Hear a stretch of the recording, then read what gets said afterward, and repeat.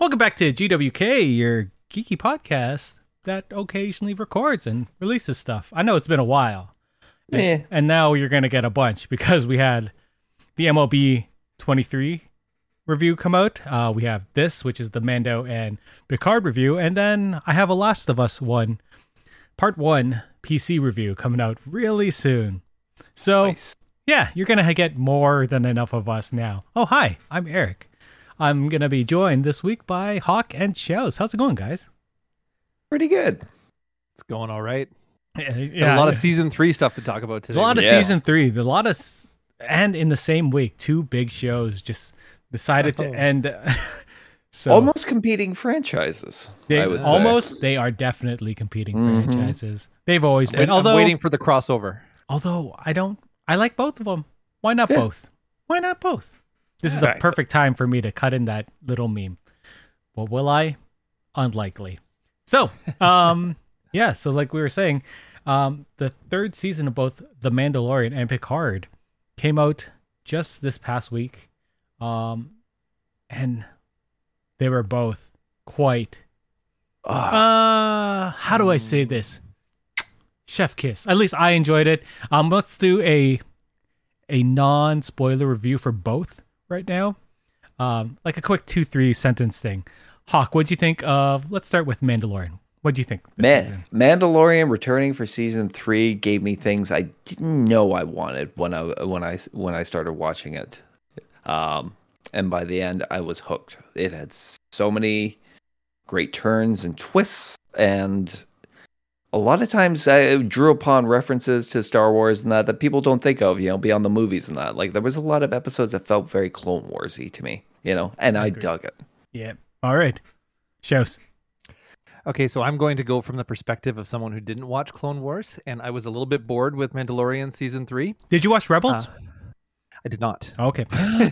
See, this is why you were bored. You don't do the homework. Right? And it's not that I didn't enjoy me some Mandalorian. For me, it was just more Mandalorian. It could have just been all one big season for me. It could have, like, if it had just gone season 1, 2, and 3 all as one season, it wouldn't have really felt all that different to me.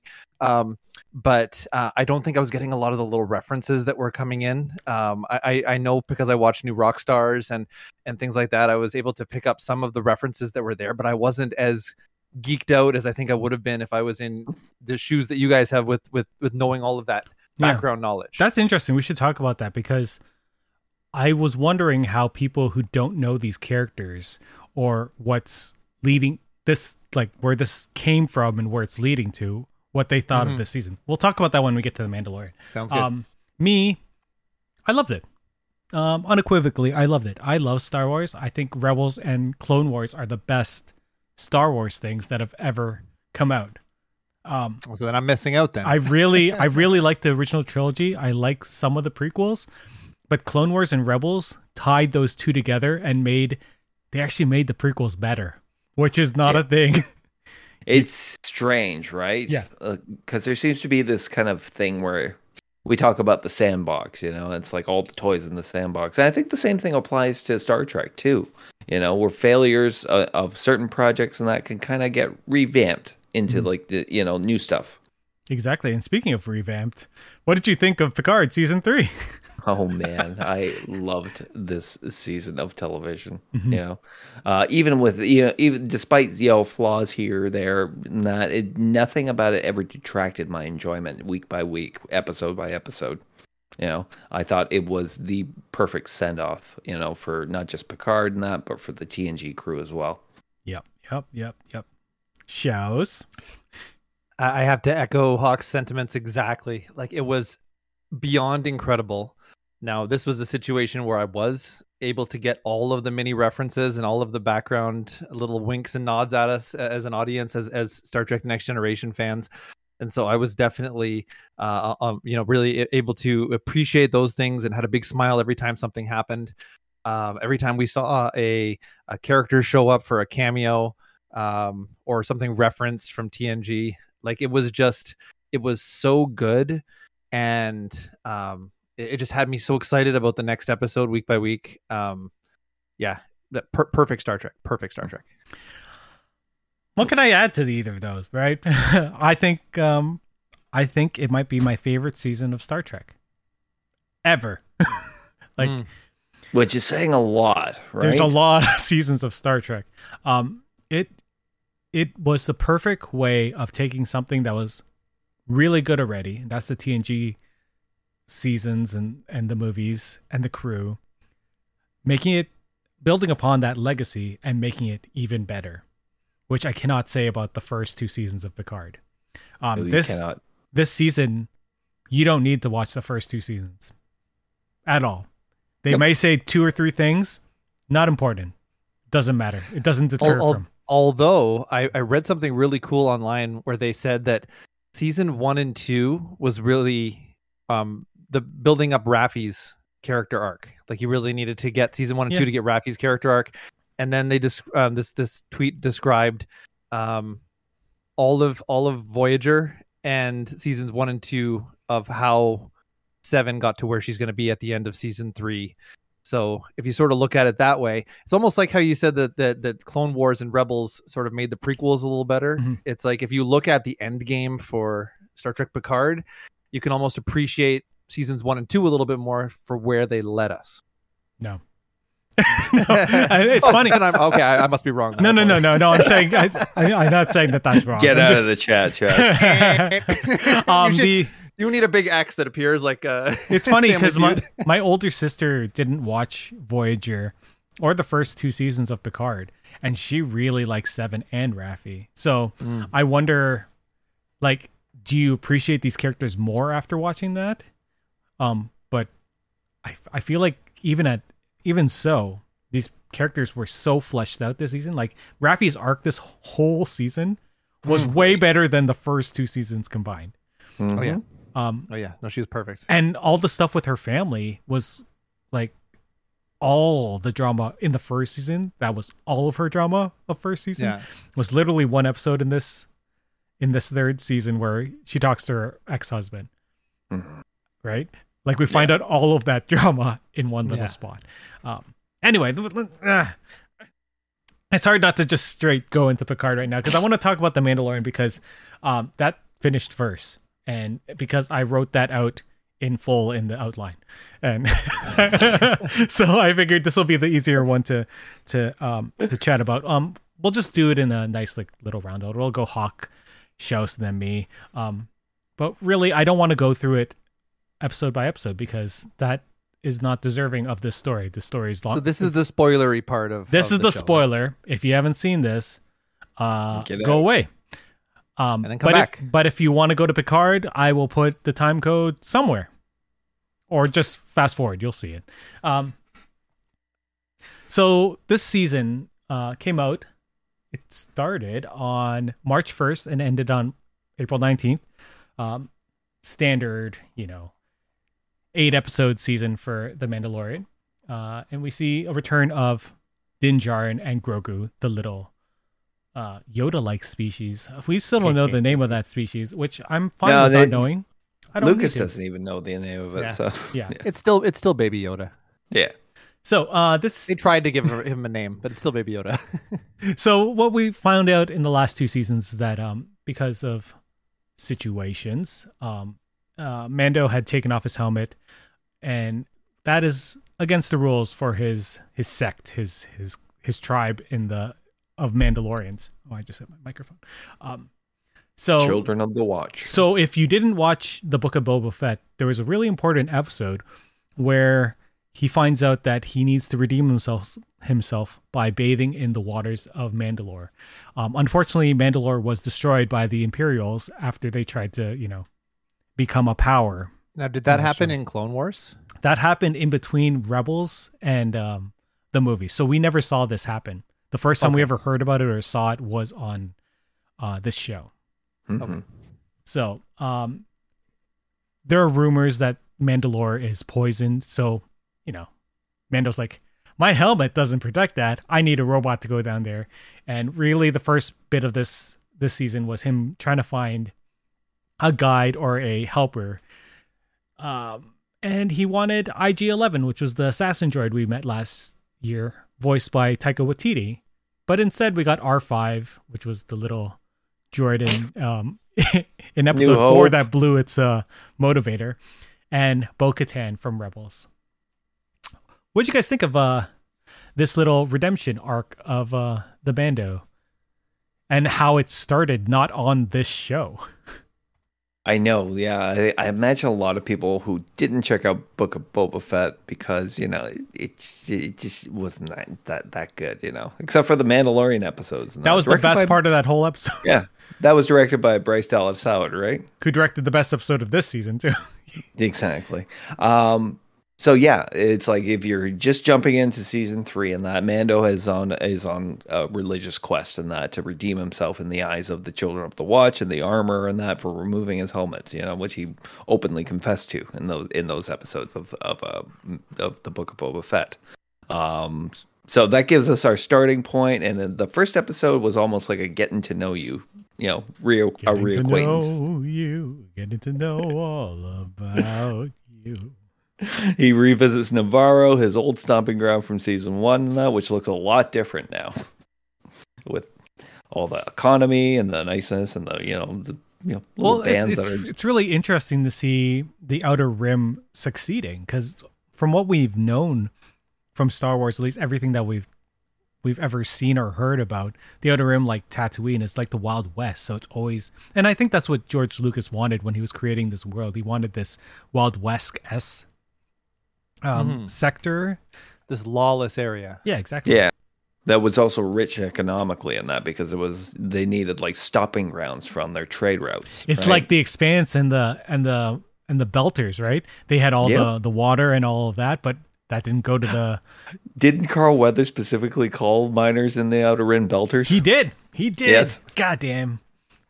This is why everyone needs to watch The Expanse. Did you watch The Expanse yet, Shows? Not yet. Working on it. Chows. Well, now I got to go back and watch Clone Wars and Rebels first. I would say watch Expanse first, to be honest. I'm at that point like that. The Expanse is probably my favorite sci-fi. Anyway, sorry, Hawk. So yes, that was episode 1. Was our getting reacquainted in that, and I know a few people were a bit miffed in that, but like every time I'm dropped into that world and that, I'm there and I'm watching and that, and I don't care if anything didn't happen in the episode and that. I was just really happy to be back there, because I knew good things were coming next. Fair. And then Bo-Katan ends up becoming the shepherd, not just. Yeah, it was weird because you first see her in that. It's like, and you remember the whole conflict in that where Mando won the Dark Blade from Moff Gideon in season 2, and obviously was told the truth about the blade, that it in itself didn't have much in the way of power, and that it was the story behind it that held power for the Mandalorians and that. So I was immediately assuming that the whole season was going to build up to a conflict between the two of them. And it didn't. That's okay. Shuss, what did you watch the Book of Boba Fett? I did. You did. That's and I really liked it. Did you? Yeah. Like we say really liked it. No, I really liked the Boba Fett backstory stuff, like the stuff with him and the. I enjoyed that part of it. Me too. I just thought it was clunkily put together, so it was sort of weird. Like I wish it was chronological, because the flashbacks in the modern day did not make sense. Like there was no reason to have the flashbacks anyway. That's another. I wish I had talked to you guys about that when that show would come out, because I felt that it felt kind of I don't know, it felt kind of cheap putting the Mandalorian in it. Like I almost wanted it to just be able to stand on its own 2 feet. We agreed. But that's a different discussion. I think we actually when we did the review of the Book of Boba Fett, we exactly said that. Like it was the part where people are like, well, I guess we need to keep people watching the last couple episodes because we sort of screwed the pooch with the first 7. Let's bring Mando in. And the best episode, like it's bad when the best episode is an episode that doesn't have Boba Fett in it. Like that's not good.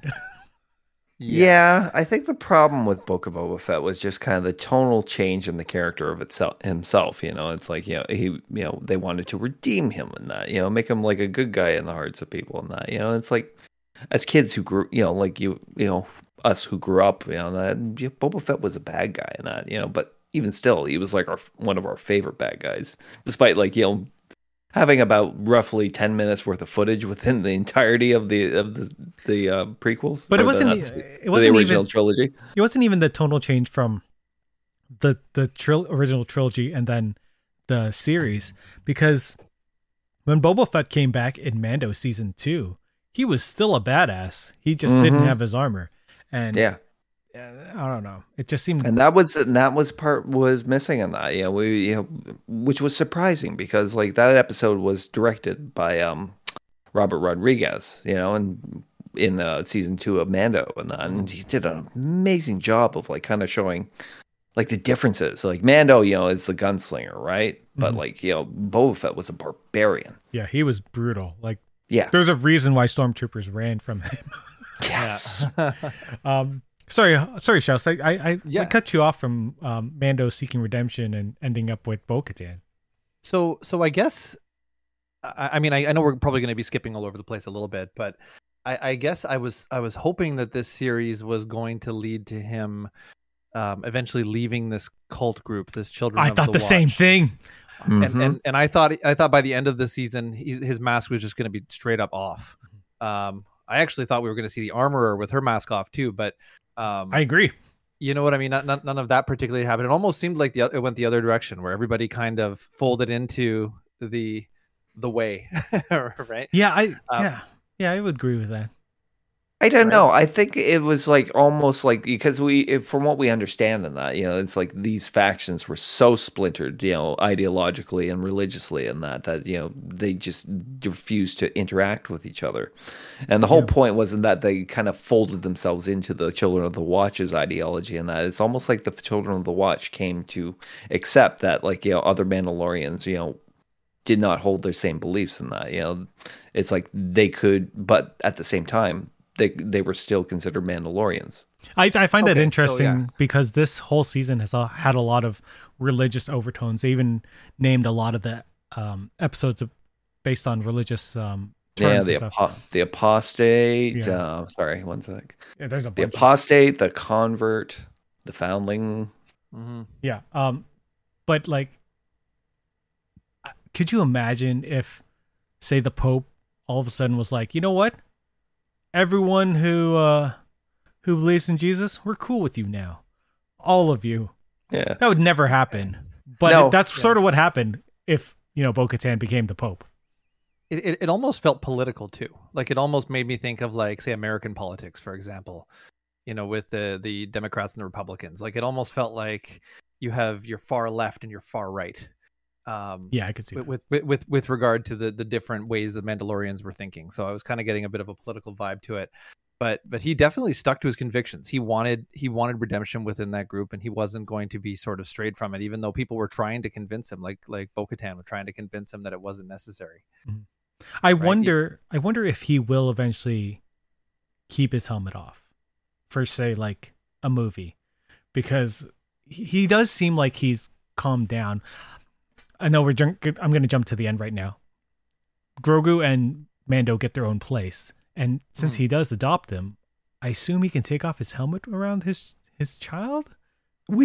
Because we've had some not in depth, but some casual conversations about Mandalorian rituals and customs, and that and when is it appropriate? It's like when they're, when two Mandalorians love each other and want to make a baby, and that it's like, do they have? They take still off the bottom armor, keep the helmets on. Their helmets are tinging together. The way I saw it, though, is that the custom that their relationships dictate, like when and they can take it off, and that because we obviously see that they do have customs about it, and that in the fireside, when they were eating their dinners, every one of them would go away, not to some separate corner, and take their helmets off and to be in private. But if they're two people who are connected by family, I think that's the exception to the rule. I do like that we did see that the first time when Bo-Katan was taking them on that dragon hunt, and then later on when the Night Owls joined everyone, and like some of them were like, all the Night Owls were eating together, and all the Night Watch people just fucked off, or Death Watch people fucked off and had to eat by themselves. Like it's such an interesting comparison between these two religious sects. I loved seeing the religious aspect of this. Like every time we've talked about Star Wars, like in the past, it's always just been like, here's this Jedi religion, and they're either really good or really bad. So that that there are people that are in that gray, but there are varieties of gray. I think that's fascinating. For sure. And see, this is why you have to watch Clone Wars shows, because like there's a whole section of this devoted to Mandalore and that and what was happening at the time during before the Revenge of the Sith. And not even that, there are varieties of Jedi who are like, maybe both the Jedi and the Sith are too far extreme. Like there should be this middle ground where, you don't go too goody and don't go too psycho. Like you need a balance. And really when what we learned in the original trilogy is that they've always needed a balance in the Force. So why take one extreme or the other? Like that's a good thing for people who use the Force to understand. Even more interesting. Sorry, I'm just gonna go off on random tangents. We're talking Star Wars, dude. Tangents is probably better than going episode by episode. I don't want to do it episode by episode. Yeah. We've seen the trailer for Ahsoka now, right? And we've seen 2 dark Jedi that don't have red lightsabers. They have orange lightsabers. So they haven't fully gone to the dark side. Because to make a lightsaber, this is canon, they take a pure kyber crystal and they bleed it using the dark side. And that's why you get the pure red. It's because you bleed it with the dark side of the Force. But orange is someone who hasn't gone all the way to the dark side. So we don't know what happens there. White lightsabers, on the other hand, are someone who took a red lightsaber and purified it. So, neat. I did not know that. Or cleaned it. I don't know if it was purified is the right word. Because like the red, when the kyber crystal is turned red, that's the rage of the user, and that has been bled into it. Yeah, and I guess when you purify it or you clean it, you sort of calm it down. It just sort of is at peace. I like that. That's such a nice way of.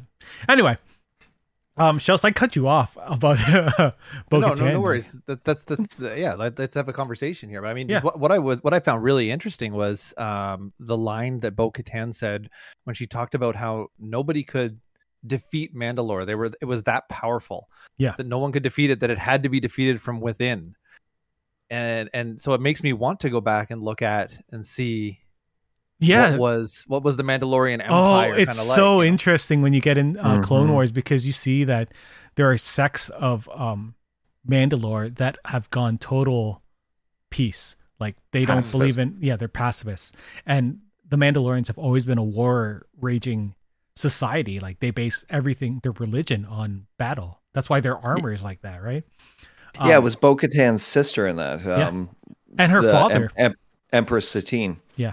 And that she was the one who led the pacifist movement of Mandalore, which became the predominant kind of ideological governing body. Yeah. Right? Yeah. And Shells, you'll appreciate this. Empress Satine was named Satine and designed as Satine because of Moulin Rouge. Okay. And you know who played Obi-Wan in the prequels? Ewan McGregor, who played Satine's lover in Moulin Rouge. So there's I won't tell you what happens to Satine, but I think you can probably figure it out based on Moulin Rouge. Yeah. But you also get in Clone Wars, you also find out about what Death Watch is about. And it's like they were the sector that kind of spawned the Children of the Watch that we know from Mandalorian. Yeah. Mandalorian. And then we also find out a lot more about the religion. We find out about the Mythosaur, which were these city-wide monsters that used to be on Mandalore, and their rite of passage was them trying to ride one, right? Take it over, and that's why the crest is the Mythosaur skull. And the season. And so the idea that there's still one alive, at least one alive on the planet, I think that was probably the most surprising thing of this whole season for me, was seeing that a Mythosaur was still alive, because they had gone extinct I want to say thousands and thousands of years ago, if not a millennia before. It's crazy. Because the city had, the cities had expanded, their technology expanded, and that. So, a lot of the natural landscape of Mandalore was gone, and that replaced by huge Coruscant-like cities. Yeah, dome cities, just because of how much war had been going on, and the tribes had always been at war. And so when Satine had calmed the tribes and created peace, that was the first time they had really sat down. And a lot of people didn't think that it would last. And obviously it didn't, because they got bombed to shit.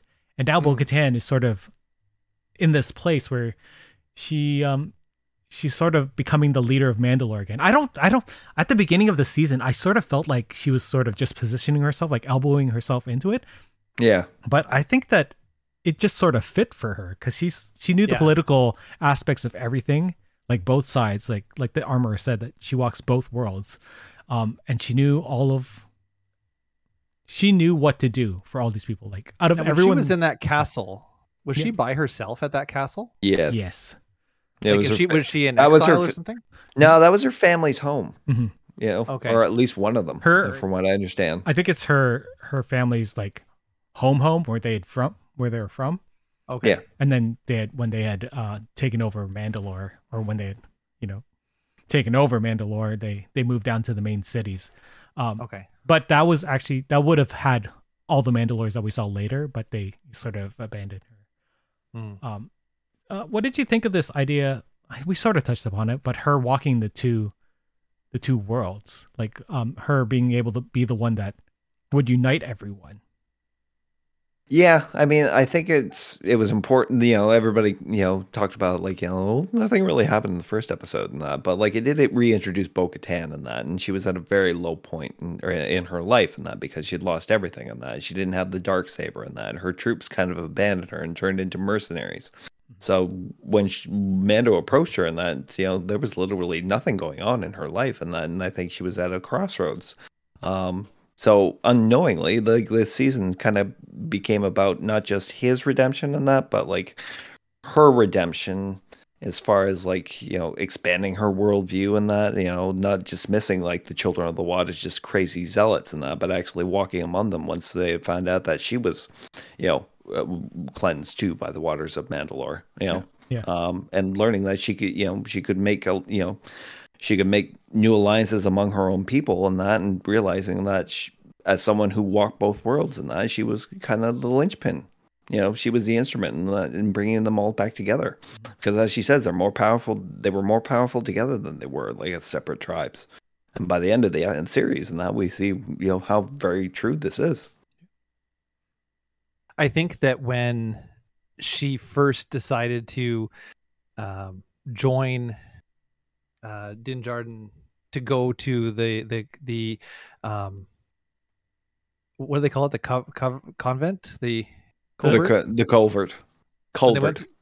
When he took her there, I could tell that she was hesitant to go and be around them, and they were hesitant to have her sort of among them. Mm-hmm. But it showed that she was a strong leader because she still was willing to accept who they were. And even though she didn't plan to wash herself in the living waters, she ended up washing herself in the living waters. So she was welcomed by them. And I think that's what allowed her to sort of have a foothold in that world. And then from that, she was able to connect to the other. It was neat because I think a lot of people in that role, in that position, might have been a little bit too arrogant to maybe agree to go to be with this cult who have beliefs that she doesn't follow, but still she needs to find a way to connect with them. Mm-hmm. Mm-hmm. And plus, on top of it, I mean, like, she saw like what she considered a miracle, and she probably didn't fully understand it at the time, and that the mythosaurs were not all extinct, and that she didn't see one. I wonder if it's like one of those religious awakenings, like people like that find religion. There's just like it just.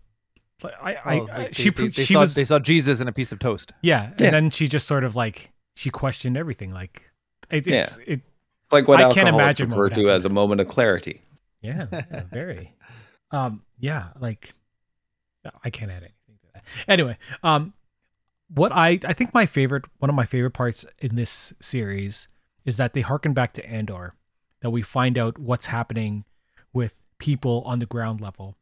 And so we go back to Coruscant, we find out that all the Imperials that have been captured have either gone to jail, like Moff Gideon, or they're getting reconditioned to be put back into, working society. While they have a mark on themselves, a little red A, which is very on the nose. Yep. So I thought that was really interesting. I like that the idea would be some people were saying that this is like, I think Dave Filoni said that if the Nazis had gone to Argentina and started building up again, this is what they sort of would have been doing. Like they've been living in society, but they would also be, backhandedly doing other things. And we get to see that with the New Republic. They're sort of they're often being all cocky and being like, we know what we're doing. And we see that with some of the aristocrats, right? Mm-hmm. And we end up finding Imperials are spying and doing their thing to rebuild the Empire. What'd you guys think of this? It was totally separate from the rest of the series, but I thought this was so cool. I mean, like we watched an entire episode with two like kind of secondary characters, one of whom we just like seen basically like so very briefly in season 2, and that played by Katie O'Brien. Oh God, I'm blanking on the name. Elia Kane. Yeah. And a whole episode devoted to her and to Dr. Pershing and that, who we were introduced to in season 1, and that as a geneticist, doctor, and that who was experimenting on Grogu for at the behest of Moff Gideon. And he has the cloning patches on him, right? So he was a cloner. Yeah. What is so fascinating is that we kind of see how, like, the expression, it's like meet the new boss, same as the old boss. Yeah. Yeah. That the New Republic and that, while it purported to be on the side of like peace and prosperity and goodness in the galaxy and that, it employed a lot of tactics and that were very imperial like, So much bureaucracy. Bureaucracy, surveillance, monitoring of citizens, right? Yeah. And then ultimately in that one, back to Pershing and that, straight into his old ways, we find that they employ torture. Torture, but under the guise of medical rehabilitation. Oh, that's what freaked me out, man. Just really, I know. That episode was amazing in that, not just in the fact that story writing and like it was great kind of independent Star Wars show in that, but there were so many callbacks in that to old sci-fi shows and other movies that like I think when we were doing our watch party, and we kind of like that coat was a reference to Blade Runner. The torture scene at the end was a big homage to Brazil and Clockwork Orange. Oh yes, absolutely, the Ludovico technique. Yep. Man, shows. Yeah, that was cool. So I watched that episode with my fiance, and she had never seen any Mando, so that was the first episode that she saw of it. Mm-hmm. Wow! And she asked me, she said, "What's going on? Who are all these characters?" And I said, "Well, that's the interesting part. This is sort of taking us off on a little bit of a side story." Mm-hmm. And she got sort of hooked on it a little bit. She ended up watching the whole rest of the series with me, nice. which I was excited about because she normally doesn't enjoy these kind of things. But it was really neat to see sort of what was going on. I was curious about the characters themselves, and what happened at the end with the Mind Flayer. I thought that there was something more nefarious going on there. Like I thought that she might have been trying to reprogram him or something like that. It just appears to me now that she was just trying to kill him. I don't think he died. I think he might have just gotten... but she was kind of punishing him, and because of the perceived portrayal to Moff Gideon and that, But it's eerie in the fact that she was reminding him that the Empire was still there and still watching. Isn't that terrifying? Yeah, this idea that he was part of that group that was like the whole story starting to come together through all the seasons of Mandalorian. That why was he even going after Grogu in the first place? And then you find out later in the season that with regard to these clones that they're trying to clone the ability in to manage to utilize the Force, and like it was just neat watching that, and then realizing maybe she also wanted to erase his mind, because if he was the only one that knew how to do that, maybe he might, be able to help the New Republic or something find a way to get around that. Yeah. I see. I wonder about that as well. Like she was Moff Gideon's person. Like she was straight up not for any of the other Imperials. And we find out that Moff Gideon was not working on Project Resurrection, which was the project to clone the Emperor and bring him back, right? He had his own, like, I want to make myself into force sensitive, which is clone. Crazy. And so, like, that's an amazing. Okay, now did he die at the end of this season? Because that's a good question. Let's talk about him in a second. Yeah. I just want to do a 2-3 second, because what you guys thought about the Jack Black, Lizzo, Christopher Lloyd episode, because we don't have to talk about it, but I know that a lot of people were sort of pissed off about it. I loved that episode. I thought it was a cool CSI episode that showed another side of the world. I like when they build the world instead of us having to go back to Tatooine over and over again. That's my thoughts on it, Hawk. Again, it was a side quest episode, and I think that kind of pissed people off. I also think they got kind of pissed off. It's like, why is Lizzo in this? Lizzo was awesome. Lizzo was great. Because she took a DNA test. Was she a great actor? Was she a great actor? Maybe not. Did she look the part? Yes. With those fabulous flowing peacock feathers and that. And oh man, she just looked and Jack Black. It's who is pretty much just a few pixels shy of an animated character himself. He is, yeah. And then Christopher Lloyd, right? Yeah, Christopher Lloyd. Probably Christopher Lloyd may have been the most disappointing part of it, not just because it's the man is in his 80s. Everyone sort of expected him to go bad because it was Christopher Lloyd. Yeah, exactly. Just took a bit part? No. Was it a bad episode? No. It was a lot of fun in that. And as I mentioned before, this is one of the reasons it's like this harkened back to like the Clone Wars. It felt like a Clone Wars episode. Yeah. You meet this odd civilization and that, that we may run into the beginning, we may not, but it made for a fun episode, and people really need to lighten up. Exactly. Yeah, for sure. Shows. The question actually came up from my fiance. She's like, "What is going on here?" She enjoyed seeing the cameos, but she was like, "Where's Darth Vader? Where's Luke Skywalker and all that stuff?" And it brought a good discussion around this sort of world building that's been happening in Star Wars, which we seem to have a lot more excitement these days for these stories that take place in the Star Wars universe that are not part of the mainstream movies. Mm-hmm. And it's because there's so much to that universe that we want to learn more. We want to learn how people live. We want to learn every single planet has its own stories, its own civilization, its own traditions. And so being able to take these little journeys into those different ideas, those different ways of living, it's just fun. So I was just trying to, and I think she was like, oh, so there's way more to Star Wars than just lightsabers. And yes, it is a full universe. So yeah, I also agree. It was fun. I rarely complain. Like, I'm not one of those internet complainers about things, so I didn't have any issue with it. I just thought it was fun. Like as I was sort of watching through all the episodes back to back, it kind of felt a little bit filler to me. But I think if I was sort of taking my time and watching it through sort of as they posted them, then I probably would just have a little bit more fun with it. Nice. Yeah.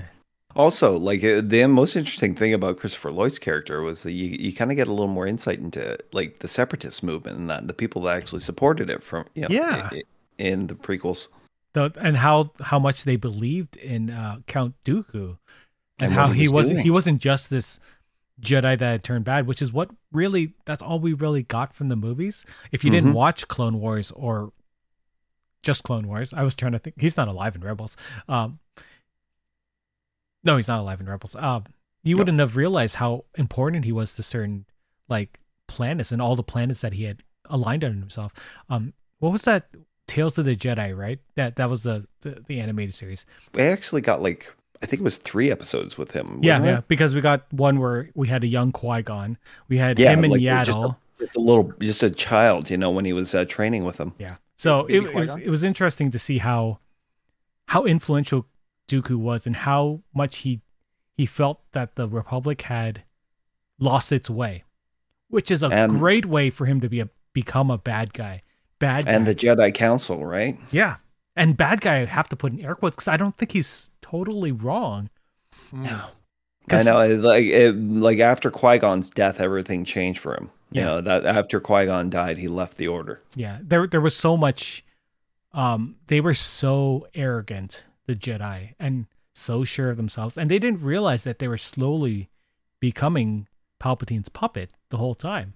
And the fact that Dooku went around to all these planets and were like, you know what, we can do better for you before really sort of getting corrupted. I don't think he understood really what the Emperor's plan was, and I think that's no. The Emperor always kept everything compartmentalized, and he was totally surprised when he ended up dying by Anakin's yes, hands. by Anakin's hand. Oh, I loved it. Anyway, what were we talking about? How did I get to this point? We were talking about the Mandalorian. You wanted to ask about Moff Gideon, right? Yeah, I was just asking which of these characters were from this particular season or from the Mandalorian in general were actually in the Clone Wars or the Rebels. So Moff Gideon was not in the season. Like, there's a sequence where we see all of these Imperials talking to Moff Gideon about their various projects, right? Moff Gideon has his cloning project, which they don't really know what's going on. They just assume he's taking Beskar armor and sort of helping the Imperials, right? But even in that discussion, it sounded like he was trying to turn them all against each other. Yeah, I think he was. Because he wanted resources. They're sort of all vying for that top spot, right? If Palpatine doesn't come back, who gets to be the top dog? Yeah, and all those warlords, the remnants of the Empire and the Shadow Council, as they called it, they were all still there in support of the return of Grand Admiral Thrawn. Mm-hmm. As most fans in Star Wars know, it was the heir of the Empire. Yeah, and he also showed up in Rebels, so he was actually very important to the last couple seasons of that show. He's fascinating, one of the most fascinating of Star Wars villains. I'm so happy they brought him back. Someone from an alien race who held a top tier position within the Empire, which was a Terran system. Yeah, they did not like aliens. That's why we never saw alien species. Who are we talking about again? The Empire. This is Grand Admiral Thrawn. He's the blue. Right. He first appeared in Shadows of the Empire, right? No, that's Caesar. Okay. He first appeared in Heir to the Empire, which was a little bit later. Was it a little bit earlier? No, it was a little bit later. Yeah. Mm. So he's a Chiss who originated from the unknown regions of space. So Shells, when you saw Rise of Skywalker, where that planet was and all those Star Destroyers, that was the unknown regions of space. So his species comes from there. Basically, when he came over to the main area of Star Wars, he was here to see how well the core planets were for in terms of war. Like he had to check to see if his species was under threat from the Empire. And instead he wanted to just build up in there and destroy everything for fun. He's fascinating because he's he's a very effective leader in that, and he's also very good at what he does is study alien cultures, right down to the religions and practices and that, and their art, and that, and it gives him an insight in that, in how to dominate and defeat these cultures. So also in that council, we see people that are connecting the original trilogy. We see some people that were at the Death Star there. We see people that are connected to the sequel trilogy. Hux's father was one of the people, and he was part of Project Resurrection. The mustache guy. Yeah, that makes even more sense. Also, I think Moff Gideon lost his mustache. That's the real that's the real sadness here. Okay, I got another question for you guys real quick. So I like these. It says here that Grand Admiral Thrawn was part of the expanded universe. Yeah.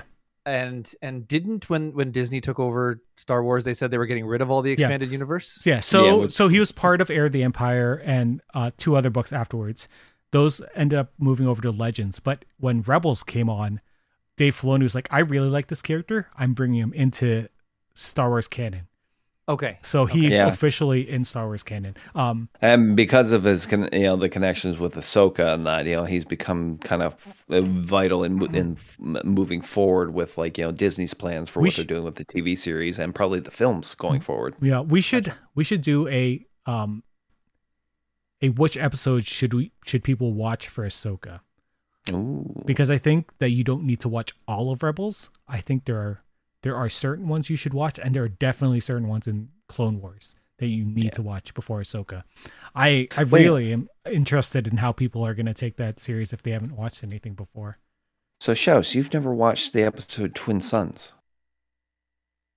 From what? from Rebels? No. Oh. No, I have not. No, I want to. There are some. There are so many good. There's stories. some of the finest Star Wars moments come from these series. You know, I don't think I've ever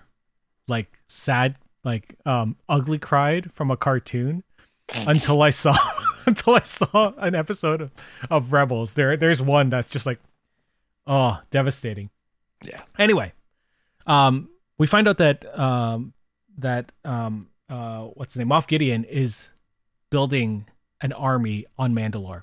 He's not just bombed the whole place to shit. He has built a refinery to take Beskar and mold armor for his stormtroopers and for himself, and not just regular armor for him. He gets powered armor. Yeah.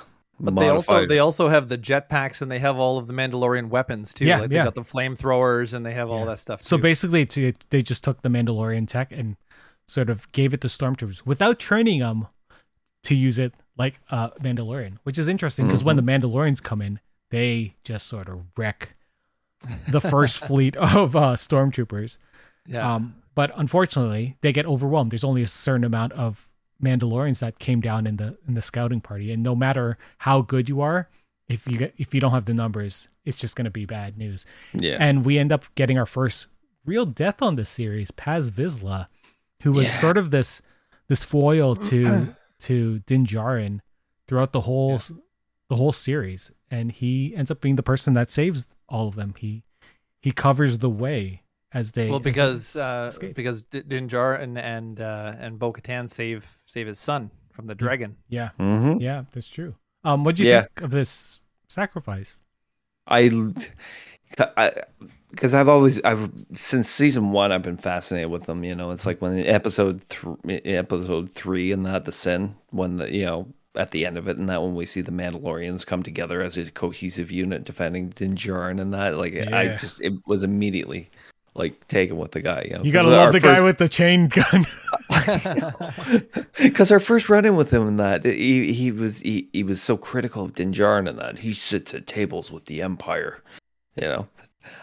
So we always kind of thought, oh, he's just going to be that roughneck who, he's never going to like Din Djarin, But no, they came together. In fact, he becomes that voice, right? When he got up during the thing, he was holding the talking stick.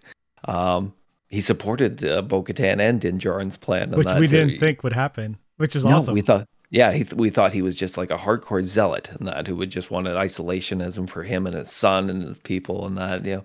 No, he kind of has a change of heart, which is amazing. And the sacrifice, at the end was fantastic because we haven't even really talked about the action in this season and how they've really amped it up, But like that whole scene was fantastic. Him taking on 3 of those Imperial assassins.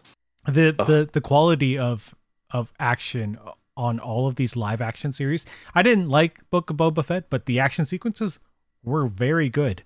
But I think the best Starfighter battle has been in either Andor or this, and then all the ground battle has been better than most of the movies.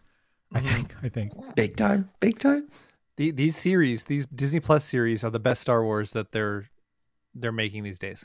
Yeah, I'm very glad about Dave Filoni bringing that out. Shows, do you have anything about Paz Vizsla? Just that I wish I knew more about him. I also wondered if he was a character that had more backstory. But his family name does have history in the series. Like his ancestor pre-Vizsla, and that was the leader of Death Watch during the Clone Wars series. So Bo-Katan knew his father or uncle or something like that. He was older than Bo-Katan. Yeah. We have to realize that Bo-Katan was like a teenager or like an early 20-year-old when the Clone Wars were going on. Like that's crazy that she went through that and that through the But she was a warrior, but she was really young. Yeah. Just whenever I see a Mandalorian die, like I want to know what they looked like under their helmet. Oh yeah, I didn't even think about that. You know, like I was like, are we going to see who this guy? Because we've seen him for so long through the series. Is you know, you just it just got to the point where I'm just like, take off the helmet. I want to see who you are. But I guess that goes against the like, especially against his own creed. That character would not want to have been seen under like even in death. He would want to have his helmet on, right? Yeah, that's very interesting. I never even thought about that. That's crazy. And they don't they take armor and then pass it down? The arm, yeah, like that was what happened with the Boba Fett, right? He got his armor from his father Jango. Yeah, it belongs, and I believe Bo-Katan's armor came down to her from her family too. Interesting. I want to know. Now I want to know more. We do end up getting this massive battle with Bo-Katan and Moff Gideon, and because there's a lot of history there, it was quite intense, this fight, and quite personal. What was interesting was that during this fight, the Darksaber gets broken, and after everything we'd seen in this series, we knew how powerful it was for the people as a symbol.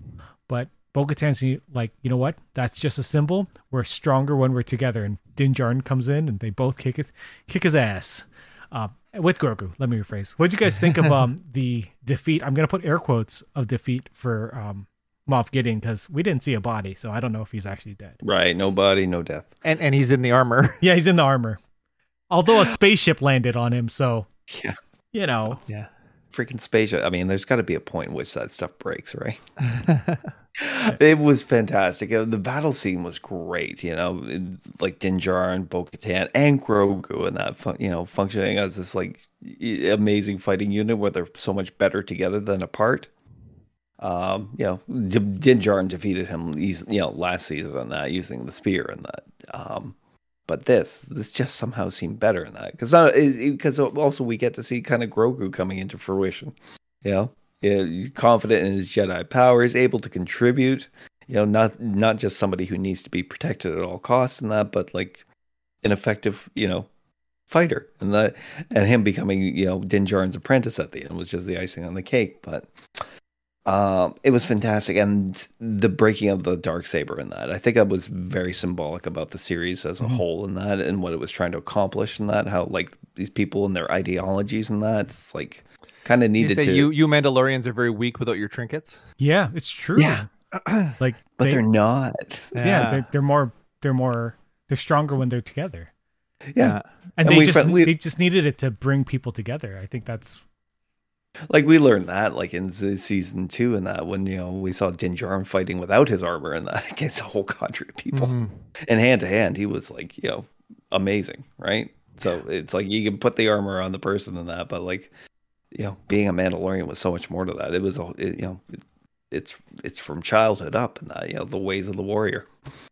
And that's why their civilization was so fractured in that.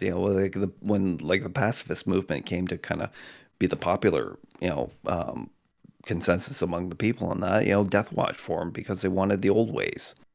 They wanted the old ways to remain. They didn't want Mandalorians to ever lose that. It's a good analogy to religion today too.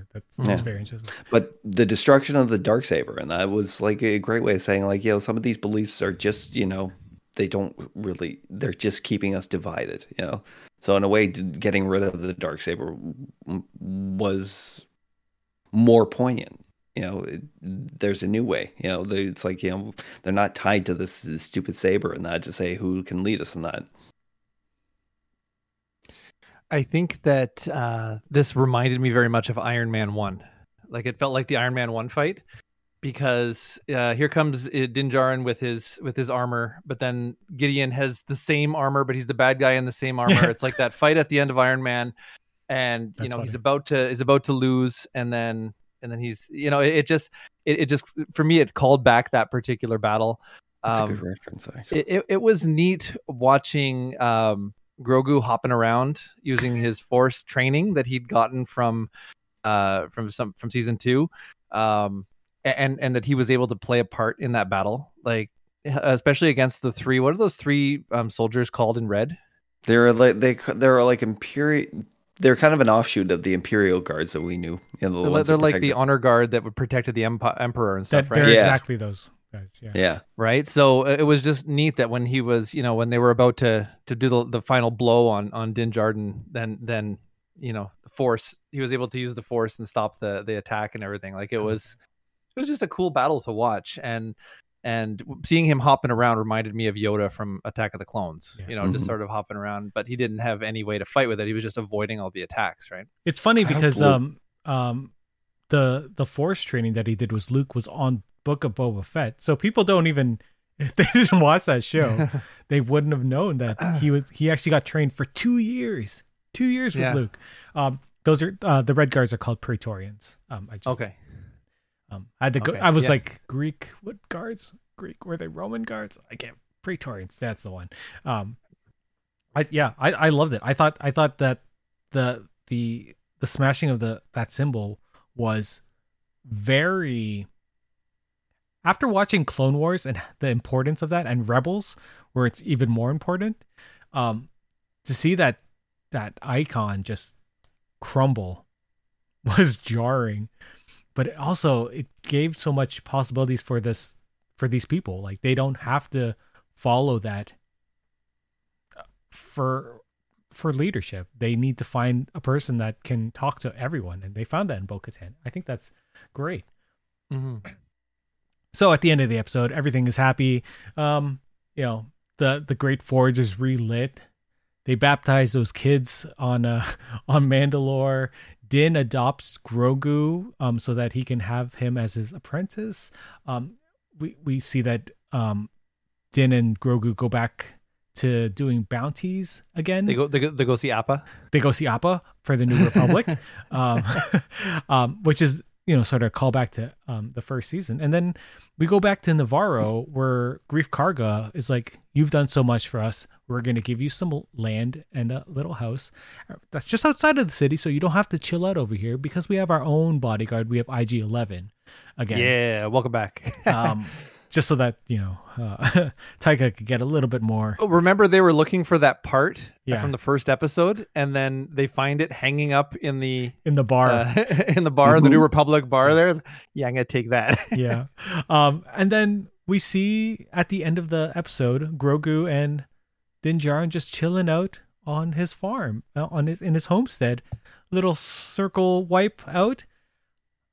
It really felt like the end of the whole series. Like, there was no after credits scene either. No, it felt like this was the story of the Mandalorian. He started as this lone person, and now he's here. He's happy. He's the gunslinger that actually came home. My question for you, other than all of that, how would you think? But would you be fine with this being the end of the Mandalorian? Fine if they concluded at this point. It doesn't always have to be, a Western doesn't always have to end like Shane. Or Shane, come back. Well, he can't come back, even though you see him riding away on the horse, he's actually dead. So if this was the end of it, I would be happy at that, because, it's like this is our Return of the Jedi ending, right? Where like, everything's, they're celebrating and that, they have new things are happening and that, the old culture of the Mandalore is kind of healed. The Forge is relit, and he gets to go chill with, his apprentice, I mean, like, they spent like the entirety of season 1, being hunted, no safe spots, episode 4 of season 1 and that, that woman talked to Din Djarin about the possibility of them, just settling down and just, not having to leave, it's something he would have enjoyed, especially for Grogu. Now it's something he can actually offer him. Yeah, and he can still do what he enjoys. He's a bounty hunter by trade, and he can do what he enjoys, but now he's doing it for the cause of good, right? He's working for the New Republic, hunting down Imperials. Yep. So he's actually doing good work. It almost feels like nowadays in any kind of literature, any kind of storytelling, we don't get an ending anymore. Everything just sort of, if you can, there's going to be a sequel, there's going to be a prequel, there's going to be many sequels, and things are just going to keep on going. So, and when we get to Picard, the post-credit sequence at the end of Picard season 3 kind of felt a little bit like I didn't really, we'll get to there, but I didn't really like how it kind of spoiled an ending from season 2 a little bit, but I feel like if this was the ending for the Mandalorian story, I think that would be a great place to end it. It doesn't mean that character has to be gone. That character can show up in other opportunities, in other stories that connect. If Boba Fett continues, or if other stories continue, like Ahsoka or anything like that, the character can return. But that arc seems to have a satisfying place to stop. I agree. Like, we don't have to have the Mandalorian still going out on adventures. Like, I don't need to see that. I'm happy with them being where they are and being sort of happy. Do I want to see him again? Yeah, of course. Yeah. I would love to see him, and I would love to see more Bo-Katan. I want to know what happens to Mandalore now. I'm more interested in that than seeing him go off and do bounties for fun. Even if they skipped ahead a little bit too, like if you could see sort of Grogu 10 years later, 20 years later, or something like that. Agreed. Like what is that life like with them after Grogu finally maybe is able to speak, or Grogu is able to do more under the sort of mentorship of the Mandalorian? Well, we know that because of Celebration 2023, Star Wars Celebration, that Dave Filoni's getting his own movie to wrap up all of his storylines. And he has Ahsoka, he has this, he has... I don't know if Skeleton Crew is going to be part of that, or that feels like something different altogether. Yeah, but I think mostly the storyline that he started in Rebels is going to conclude around then. And I would love all these people to just come back together to have this giant adventure. I'm sort of sad that it's ending on a movie instead of a giant crossover series, but I'm fine with the movie too, I guess. Sure. Yeah, I still don't think it's the end though. And I mean, there was some rumors going around. I think that like even Favreau said in that, I've written season 4 already. It's already filmed. It's already written. That too. I'm fine with that. Yeah. I didn't even think about a time jump. I would love to see a bigger Grogu, sort of like a bigger Groot. Anyway. Yeah. Teenage Groot. Overall, 1 to 10, what would you give this season, Hawk? Oh, I give it a good 9 as far as like, It was one of the highlights of my week, for 8 weeks in a row. Damn straight. Shows. I'm going to go 8. 8? I'm going to go 8. Yes. Nice. Good solid season. Season. I'm going to also go with 9. I'm a big Rebels and Clone Wars fan, so this brought a lot of stuff in that I was just like, thumbs up. We'll be back in a couple of minutes. All right, welcome back to Geeks with Kids. We are now talking about Picard Season 3, which premiered on February 16th, 2023, and just finished on April 20th, literally a day after Mandalorian. This is the third and final season of Picard, and this year it was showrun by Terry Matalas, who you may know from 12 Monkeys. He also worked on a lot of Season 2, and they liked what his work was, and then they brought him on to finish out this third season. Before we get into the episode review, I want to know what your reaction was, because everyone after Season 2, most people were like, okay, I guess it ended. And then they announced Season 3, and then they're like, you know what? We're bringing back the TNG cast. What'd you guys think? Well, first up, I had, obviously we've covered this on our other podcast, and that Strange New Pod, and that we covered both seasons of Picard on there, and my reactions were less than favorable. In particular, I think everyone's reviews were less than favorable.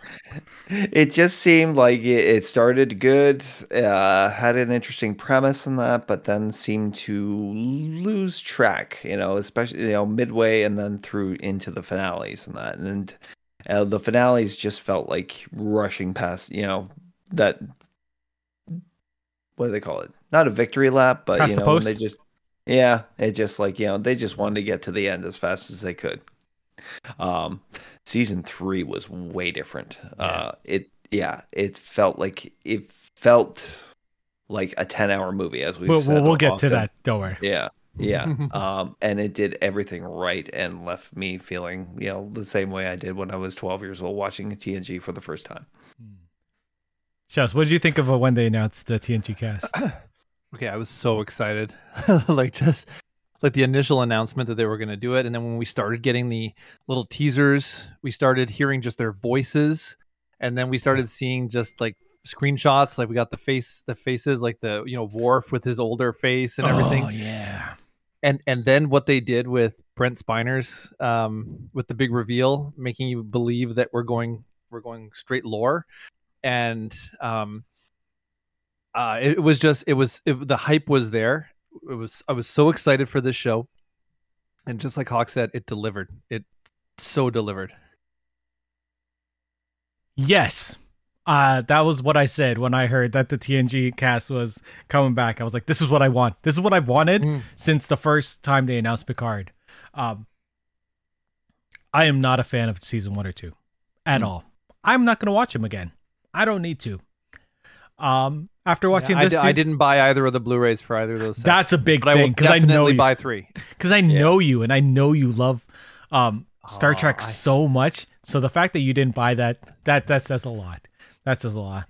I have a lot of Blu-rays and DVDs of Star Trek. Yeah, and you keep on buying them because they keep on putting out new formats. So we get like this. No, go for it.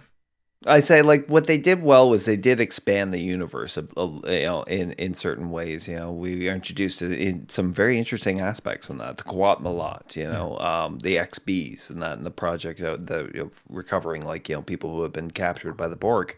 I think the issue with the first 2 seasons is that it happened, but there are no ramifications from it, right? Mm-hmm. No, it's almost like the whole thing was retconned.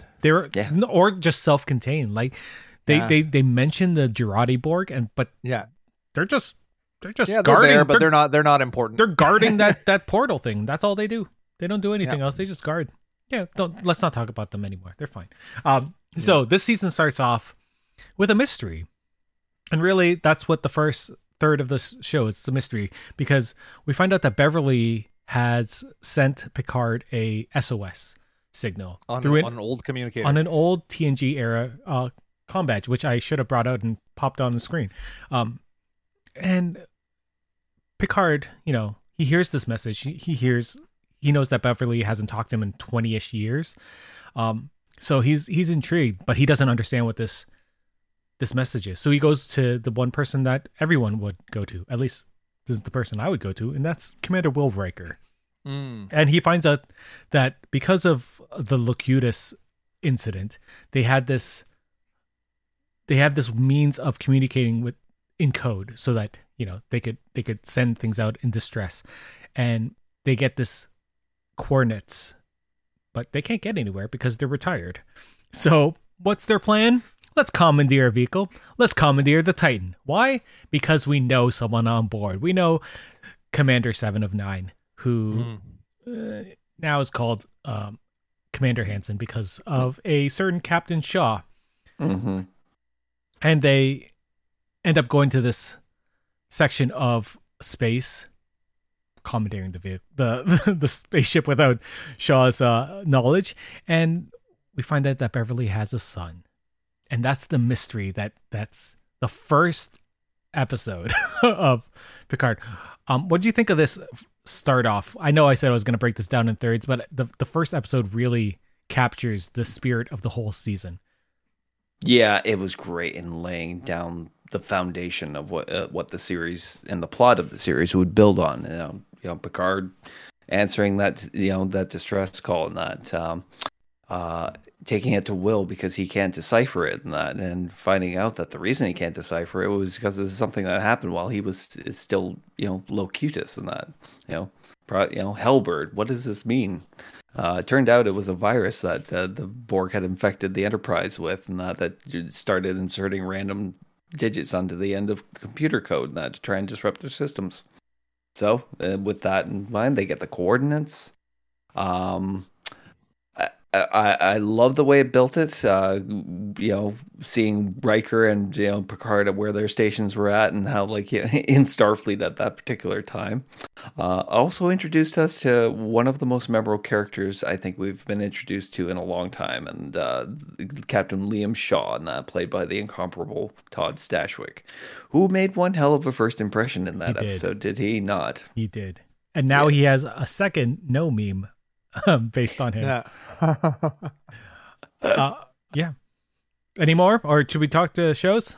I think talk to shows. Oh my goodness, yeah. So right away with the nostalgia, the picture of the Enterprise that they were in, Chateau Picard. They were taking down the picture of the Enterprise, and he said, send that to Geordi at the Fleet Museum. Commodore Geordi too. Commodore You're Geordi, like, yeah, wow, right? he's gone up in ranks. So they're just starting to throw stuff at us right from the beginning. But the cool part about it was they started throwing things at the beginning, knowing that people were going to be picking the episode apart piece by piece. Mm-hmm. And so right away, shows like Screen Crush that could go through frame by frame, scene by scene, and help you see things that you might have missed the first time. Just because they have a whole writing staff. Yeah, right. I thought this episode was amazing. I know that Star Trek shows have really, really have a good way of starting off. So I was like, okay, I know I'm gonna get hooked after the first episode anyway. But this was the first time I actually felt like I was watching a Star Trek show. There's air quotes there, because this felt like it was right in line with TNG season 7. Yeah, right? It felt like if they had a season or a card that right before that said, you know what, this happens just 25 years later. I'd be like, okay, yeah, I believe that this is by the same writing crew, the same people who shot things. They were doing shots that looked exactly the same as TNG shots. Like, that's amazing. But they also included the Raffi stuff in this episode too. Yeah. Like the getting the whole underworld, the criminal underworld. You had to sort of get her role set up for this season. We'll talk about her storyline in a separate section, because I think really this first half about him finding Jack is really the main thing. I think Raffi and Worf, as much as I love their storyline, isn't really important until they hook up with Picard and crew. Unfortunately, it almost felt like the portal device, as cool as it was just kind of a plot device for a couple of episodes. Let's just go into that now, because it was literally a red herring in both the terms of what the changelings were. It's spoiling. We're spoiling anyway. Okay, yeah, spoiling it. And what the changelings used it for as a distraction, and what it was, the way it was a red herring for us, and that kind of, it's like, ooh, is this the big threat that's coming? Because they just destroyed the whole Starfleet cadet training building, and that was it. So basically what we found out at the beginning is, and really this is the first, I want to say 4 or 5 episodes with Raffi, is that she's sort of on this manhunt because she knows that weapons of mass destruction have gone missing, and so she's following the clues. She's working for Starfleet intelligence, which is a great evolution of her character based on what we've seen in the last 2 seasons of Picard. And her and Seven are not together anymore. Yeah, see, so nothing really is important from the first 2 seasons, because you don't need to know anything about that. So she is on this hunt, and she has this mysterious handler, which we find out later is Worf. Mm-hmm. But as she continues down the trail, she finds out that this portal weapon that was really just used to do this distraction, and then I guess to give it to Vadic's ship as well, or they have a separate one. I think it's the same portal weapon. Anyway, all of that was just a distraction for what we find out later had happened at the Daystrom Institute. What do you think of their storyline before they meet up with Picard and crew? Into it, I love this storyline, and that Raffi for the first 2 seasons was an interesting character, but they did tend to sideline her a bit in that with everything else that was going on. She had her alcoholism, and she had her drug problems, and which is kind of new territory in that for Star Trek characters, because we always think of these perfect, captains and commanders, and that they started to play on that in the first episode too, because she's undercover with drug dealers, but we don't know that she's undercover. Mm-hmm. She's just using. Yeah. But she it's an area that of the universe Starfleet can't enter, the criminal underworld, and which made her kind of perfect for it, because spycraft was her main forte, and that she worked the Romulan desk for years for Starfleet. She was the one who figured it out, the whole thing with Utopia, Planitia, and that it was the Romulans, but nobody would listen to her. But this seemed like the kind of avenue in that she could be best utilized in, going undercover. She had the pedigree for it, obviously, with her addiction issues and that. And, so they took the elements of the character that that have been thrown at them for season 1 and 2, and found a great way of using it. And as you said, like the mysterious handler being Worf, and that it's revealed, it's dramatically revealed that he is her handler. Yeah. Because she gets into some very serious trouble on that with a particularly nasty Ferengi. Yeah, and she sort of seems like a younger Worf, right? Mm-hmm. He was like a Worf apprentice. Yeah, well, that's what she ends up becoming. But he's at this Jedi master level of calm. Whereas I remember him being a little bit more hot-headed when he was on TNG, and that's sort of where Raffi is to an nth degree. Shows, what did you think of this? Her journey to meeting Worf, and it was just neat to see the underworld stuff. Was really cool. The crime boss Vulcan was really neat. I really enjoyed watching him. How logical it is to be involved with organized crime and everything like that. It was cool seeing that they were building a bunch of stories that all connected together at the end, but. I think that the portal device was kind of a wasted opportunity a little bit. I really enjoyed how it was used in the space combat. Yeah. And it was like, oh, this is going to change everything. And then they're like, let's just jettison it and forget about it. We'll talk about Vadic in a little bit. I agree. I liked the pairing of Worf and Raffi. I think that was a great way to have them they were yin and yanging the whole way through, and I love that. I loved it so much. Meanwhile, somewhere else in the galaxy, we get Picard and company finding Beverly's ship, and there's another boy on there. There's someone on there with Beverly. It's Beverly's son. What? A 20-ish year old son? Wesley Crusher. Not Wesley. Nope. Wesley, no. Wesley's off. He can't talk to anyone. I don't know if you saw.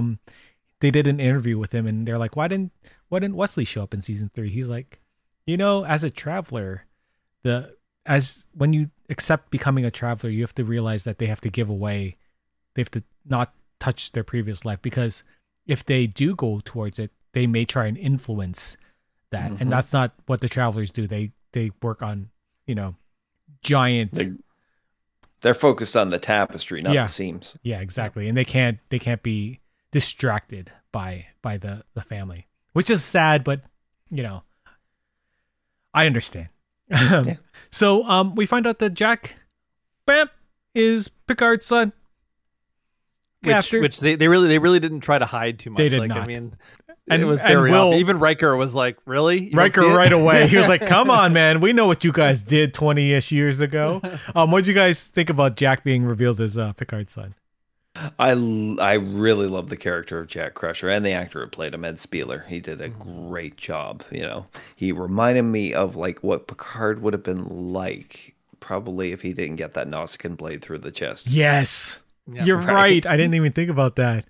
It's like all the charm and the roguishness and that, which apparently Picard was famed for in the Academy, and that, and only he's out with his mother in the galaxy and that, and like he's not being a rascal thief or anything like that. He's actually helping people. He's very smart. You get to see a little bit of it though when he's dealing with the Fenris Rangers. Yeah, and you can tell he's very street smart. Yeah, like he knows how to talk to people. He knows how to influence people. He knows how to get himself out of a jam. Right? He's Han Solo in Star Wars or in Star Trek.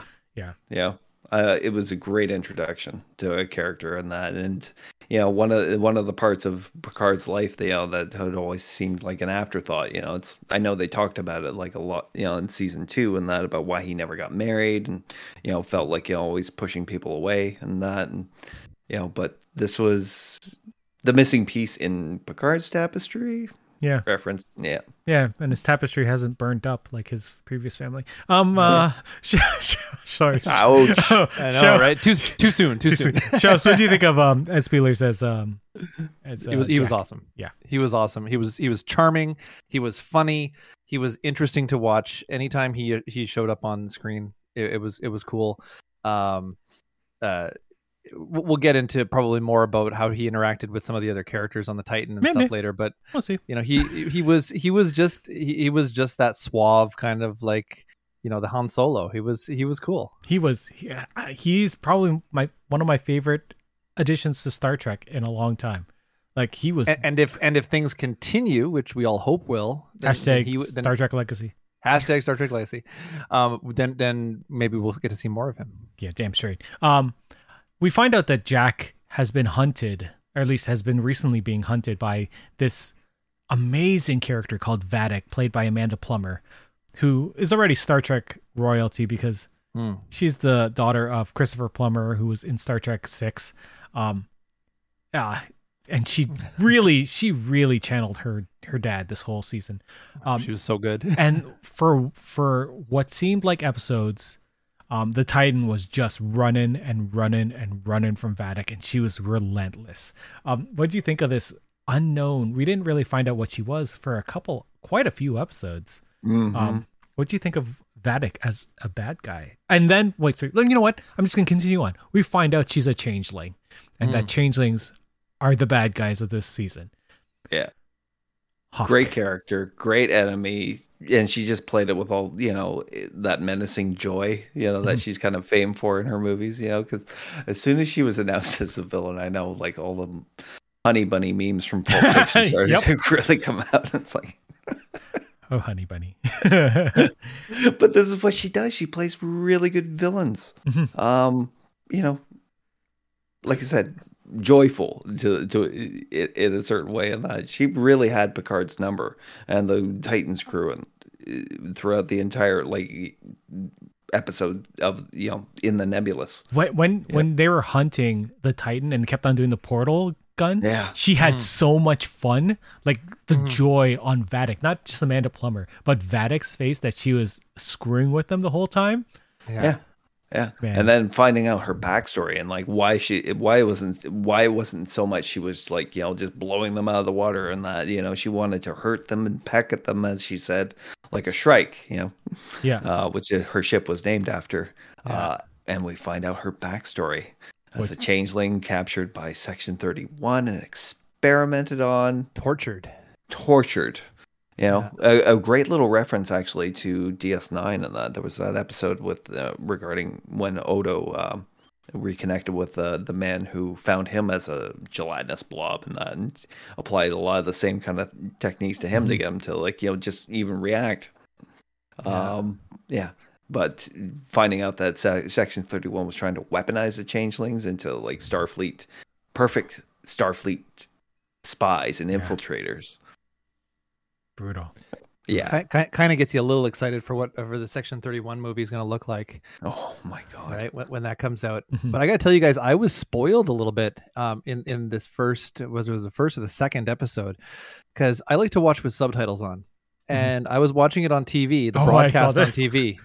And it popped up when the when Vadic was talking to her minions on the ship. Yeah. And the minions were responding. So it popped up and it said changeling. Colon garbled language. They did that on Crave. And it's like, did they? Yeah. And it's like, you're gonna changeling? Like they had said that before. Like, so that was a spoil for anybody who was watching it with subtitles. And so that certainly wasn't caught. But I mean, I wasn't any less excited about it. But then I started going into all of these weird theories that were popping up on the internet about who were the changelings and if they were the big bad of the episode, which of the TNG crew were actually changelings and trying to infiltrate Picard's ship and all this stuff. Like it really went on this weird kind of rabbit hole. But going back to sort of Amanda Plummer and her portrayal of Vadic, like it was a masterpiece. It was just so good. And later on in the series or in the show, we get to see when she's on board the Titan, and she's she's the captain of the Titan, and she's really torturing the Titan's crew and terrifying them, and like it's just she was so unsettling in such an excellent way. I mean, it makes sense that she was doing that to them, like. I never thought that I would feel like empathy for her. Like we heard her story about how she was tortured, and who wouldn't get radicalized after that, right? Like she just hated all solids. They made their enemy by doing that. Like it's their fault. And I don't think the Borg and the changelings would have gotten together if there wasn't this sect of changelings that were just like, we need any means possible to get back at what these humans have done to us, or these solids have done to us. Like, yeah, that's fascinating. That's because with the changelings, what we knew of them, like from DS9 and that, they were like this, for the most part, they were content with pacifism and that, but it was other worlds and that were kind of trying to invade in their territory that caused them to become warlike and have that stance, Yeah. When she started killing her own people, I was thinking changelings aren't allowed to kill other changelings, and that's a big rule. Yeah. They took away Odo's shapeshifting powers because of that. Yeah. No. But then you realize these are zealots. This is an entire sect, and that, and then there's all these things they sacrifice lifespans and that in order to appropriate these new evolutionary traits and that, and being able to take a form and replicate it perfectly, and even fool the censors and all the tests that they had come up with, during the Dominion War, and how it was Odo who was the one who informed Worf that there was a new sect of these zealots and that who were trying to hurt Starfleet. It's astounding how amazing the changeling plot was, and the fact that we found out that the changeling showed up purely because of the transporter chief, and the importance of that later on. Yeah, it was such a brilliant means of bringing in this character that I never thought, or this species that I never thought was gonna ever come back, ever. And they came back evolved. They came back new. Right? They were undetectable, and didn't they have this ability to change other changelings to have that same ability? Yeah. Yes. Is that how she described it? She was one. She escaped from the lab. I know that there was probably her a and couple nine. others. Her and nine and that, but others they've found other changelings and that unchanged the way they were, who were still angry about the way what had happened to them with the Dominion War. And that they made a compact with them, and that it's like, we can give you these abilities that'll allow you to defeat your enemy, and that it's going to shorten your lifespan. You won't be who you were before, and that, but we will have our revenge. And that's a radicalization that can only happen after someone else has done something terrible. Mm-hmm. Right. So they're hunting Jack, and we don't know why. But it's relentless. There's a point in the series where the Titan is adrift and just going to die in this nebula, and we see that Vadic is talking to this random head, and it tells her that she has to get Jack by any means possible. So there's sort of this importance to Jack that we don't quite understand, but as the series unfolds, we see that Jack's getting these visions, and that he sort of has these powers that he can control people, or he can read the minds of people. It starts happening with Sidney LaForge. We find out that the helmsman of the Titan A is one of the daughters of Geordi LaForge. Amazing. But she has this connection with Jack, not just because he can read her mind, but because he can also swoon the ladies. Yeah, there's a little bit of a romantic connection there. Yeah. What do you guys think about this? All of a sudden, Jack having these visions and these powers, which were actually quite instrumental to the end of Vadic. Vadic dies. We know. Yes. Mm-hmm. Yeah. Yes. What do you think about this and about Vadic's death? Because I think it was an amazing death. I mean, that was the biggest mystery of the series, and that through right up until episode 9, is like, what was Jack? Because he wasn't. We had heard that we found out that he had Irumodic syndrome, which was passed down to him from Picard. Mm-hmm. But not in this way, and that nothing about Irumodic syndrome was gives you telepathic abilities, and that obviously with Picard. It caused, in all good things, we know it caused irrational emotions, hallucinations. It was very frightening, and it's a very terrible way to die.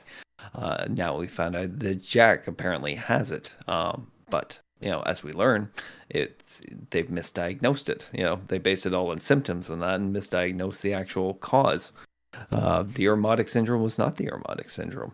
But like I said, it was the biggest mystery in that because Jack was, experiencing hallucinations about these tendrils that were just growing up everywhere into people, into structures everywhere. And then on top of that, a red door that he had always been afraid his entire life to open. And we get to talk about that at the end of this episode. Yeah. All right. Yeah. Shows. What do you think about Superpower Jack? It was okay. So we're also. And the end of Vadic. What did you think of that? And the end. Do you want to say that, Hawk? What you thought about Vadic dying? It was a good death, I think. It was a good day for her to die.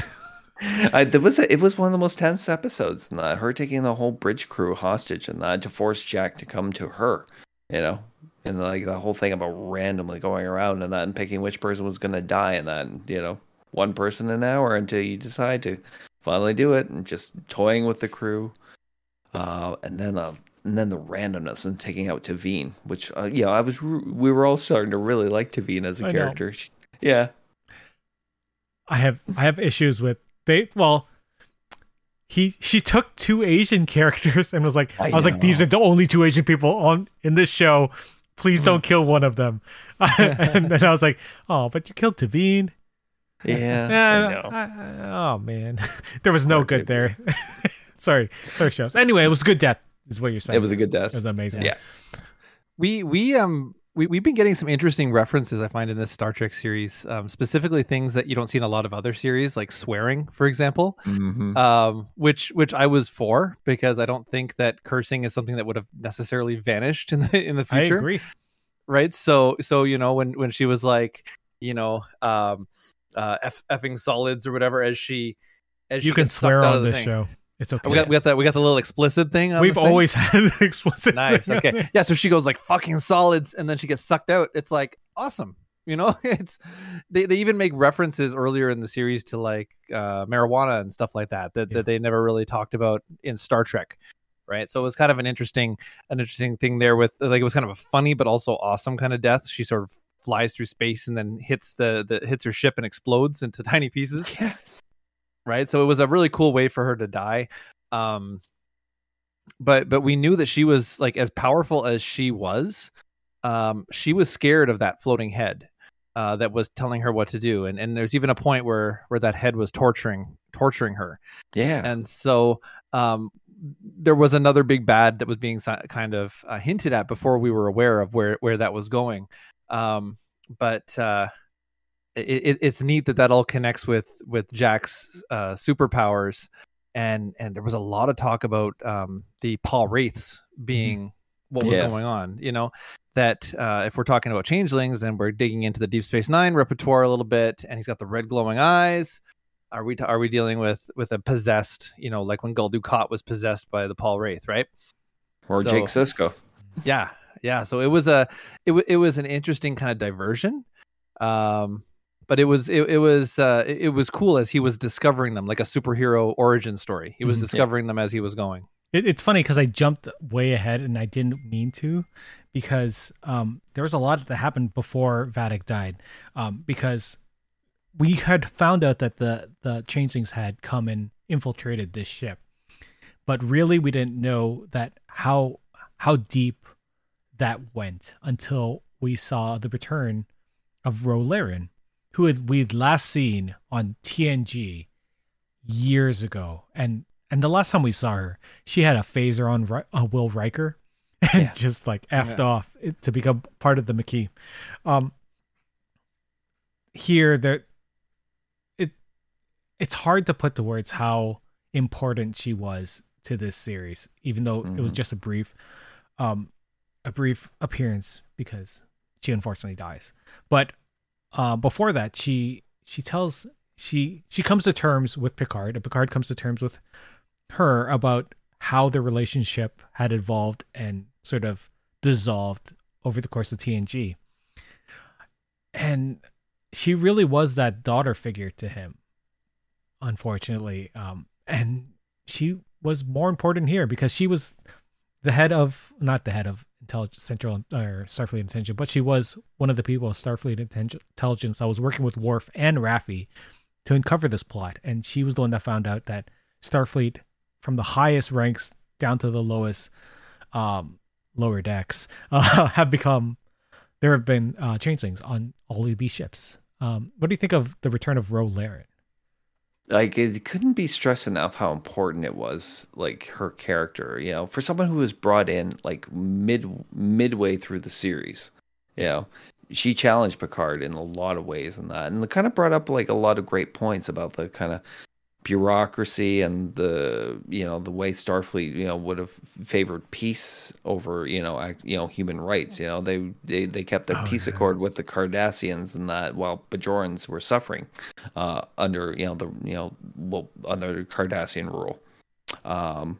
And she challenged Picard in that, and she brought out, like, you know, I think, you know, kind of reminded him in that, of these things that, you know, he was willing to kind of whatever sacrifice, but yeah, for exactly. the greater good, I guess.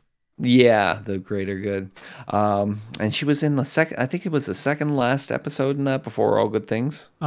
Second was I her think final appearance. Yeah, something like that. Yeah, you know, she was an important part of the series in that, you know, even in the small number of episodes that she did appear in. Her appearance was just like, it was shocking to me. I had no idea she had returned for the role. You know, Michelle Forbes, you know, she had kind of moved on, you know. It's like, you know, I think she kind of, you know, realized early on that, you know, Star Trek was a great thing, but it could also be a curse if you're a working actor in that, you know, because it's like it tended to typecast you into a certain role, you know. As and then she jumped on the Battlestar. Yeah, because Battlestar fucking ruled, and she knew that. It's true. But yeah, like, she was offered, what was it? She was offered like Deep Space Nine, right? Yeah, that in the role that Nana Visitor would later, you know, make into Kira. Mm-hmm. Yeah. You know, so like her return was just shocking, unbelievable, and to say the least. And the fact that it was like one of the most heartbreaking episodes of the season, you know, where she, you know, her and Picard trying to suss each other out, trying to figure out if they were who they were actually say they were. You know, because at this point Picard knew that changelings were afoot. Yeah. And that, you know, Ro showing up out of the blue and being in Starfleet at all without his knowledge. Yeah. You know. You broke my heart. You broke mine. Oh, that kills me. I know. I'm getting goosebumps just thinking about that. But scene. It was a great appearance. You know, I know people were upset and sad that she died and that, but like, you know, she did what she wanted to do with that character. You know, coming back for that one last ride. Yeah, agreed. Yeah, to sort of close, like this series was a lot of this season was about closing off loose threads. Mm-hmm. Properly closing off loose threads in the Next Generation, and they did a great job with some of the bigger ones, and this is an example of a smaller one that they did a good job on, just making sure that some of these characters get a proper send off. Yeah. Now she was sort of killed off, but she also was able to have that connection with Picard before it happened that needed to happen, I think. So it was also super exciting to see her appear. Yeah. So on a side note, Terry Metalis had said in a recent interview that they wanted to do a lot of things in the later episodes, but ran out of budget and, you know, time. And one of them was to see Ro Laren and Tuvok in a changeling jail. So she had actually survived the shuttlecraft explosion. So take that as you will. I like her sacrifice. And I think it's a fitting end to her character and her story arc. So, but I'm not going to be sad if I see her again. Let's be honest about that. I like that she was the one that ended up bringing Worf and Raffi back to Picard, because they had been separated for so long, and we had heard that the TNG cast was getting back together, but they had all been separated so far. So Worf and Raffi end up joining the crew and continuing their mission on finding out about the changeling threat. This is all before Vadic died. I jumped ahead. I'm sorry. That's okay. But because of this giant threat and the fact that the changelings know that the Titan and crew know what's going on, they're getting hunted. So they go and hide amongst the Starfleet Museum, and we get to see Commodore LaForge, and he gets to come on board, have words with his daughter. You know, they have a little bit of strife, but things happen. They take what's it called, a cloak from an old ship, and we get to have Geordi join the crew, and I'm trying to just piece together all the happiness I have, because from this point forward, we start getting more and more TNG casts. We find out that they need to go to Daystrom because there had been a break-in, but there was a security system that was in the way. We find out that security system was Data, and they end up taking Data and bringing him back to the ship. And there's this beautiful scene where this new android, who is going to be another Sung, ended up putting in Data's half and Lore's half, as well as some other bits and pieces of the other androids in there. But the main two personalities were Lore and Data, because they were the yin and the yang. A lot of yin and yang this season, right? Yeah. And they end up becoming integrated into one being. And I have a hard time saying it's Data because he's more than Data. What do you think of Brent Spiner, his multitude of parts in this season, and how he sort of built this Data that's more human than human? I couldn't, I knew as we mentioned in that with the trailers and that, we thought it was just going to be, Lore and maybe a conclusion to Lore as a storyline in the series and that. But then again, it was like, why is he so old in the trailers? I like this a lot better. I didn't even know I wanted Data back this badly after, season 1 kind of seemed to conclude his storyline more properly than Nemesis did, with giving Data an actual death that he could experience, something he actually wanted to experience. Yeah, that was the best part of season 1, was his death. It was. And the fact that, they've managed to figure out a way to bring Data back into the series, and, they did a good job. It felt like him. And they made him human. What he always wanted. Yeah. Yeah, the Gollum body that, was given to Picard, was, they had created one for, Sung had created one for Data and that, but unfortunately he had died before he had really finished the work. He took all the, not just Data, not just Lore, but also B4, Lal, and even components of his own personality, and put them all into this new being, and that, which was kind of like the big leap forward, for AI and organics. And then we had this amazing story about the fight for control between Data and Lore. And Brett Spiner, with just a simple nod, a simple turn of his head, and that he switches characters. It's like it's something only he was capable of doing. Yeah, we had his Gollum and Schmeagol moment, and it was beautiful. Yeah, it was beautiful. It's it's a storyline I didn't know I wanted until we got it. Mm-hmm. There was this amazing sequence between Geordi and Data, where Geordi was finally able to express to Data how he felt when Data died, because those two were best friends, and you know that there was a lot about how Picard took the death, but you never got to see how Geordi took the death. Exactly. That was the biggest issue I had with season 1, was that Geordi wasn't there to be part of Data's journey. Oh man. Yeah. And so he was able, Geordi had his own little journey there too. Even the first time we saw him, he kept saying no to Picard. I can't help you. I have to take care of my daughters. They're more important than saving the universe. He had completely different priorities than he would have had in TNG, right? And then he sort of had to go through that change to figure out that if he didn't do something, he wasn't going to be able to protect his daughters. Well, I feel like that's in part because of the death of Data. He couldn't protect them, so he had to protect all his loved ones from that point forward. I feel like that was his turning point. So when Data was able to come back and he was able to finally make that reconnection with Data, it's we got the old LaForge back. But yeah, I agree with Hawk completely. Data was incredible. Bringing that character back was amazing. It was the only way that you could actually have an older Brent Spiner playing Data and it make any sense, because they tried to do it in season 1 and it still looked awkward. Right? Put him in the makeup, and it's like, yeah, that's not the face got a little kind of bigger over the years. Yeah, right. And so they found a way to do it, and it was a really clever way to do it, and it fit into the canon, it fit into the storyline, and he was just it was just so cool watching those different characters sort of come out of Brent Spiner and all of the references, like here's Spot, and here's my hologram of Tasha Yar, all of that stuff, right?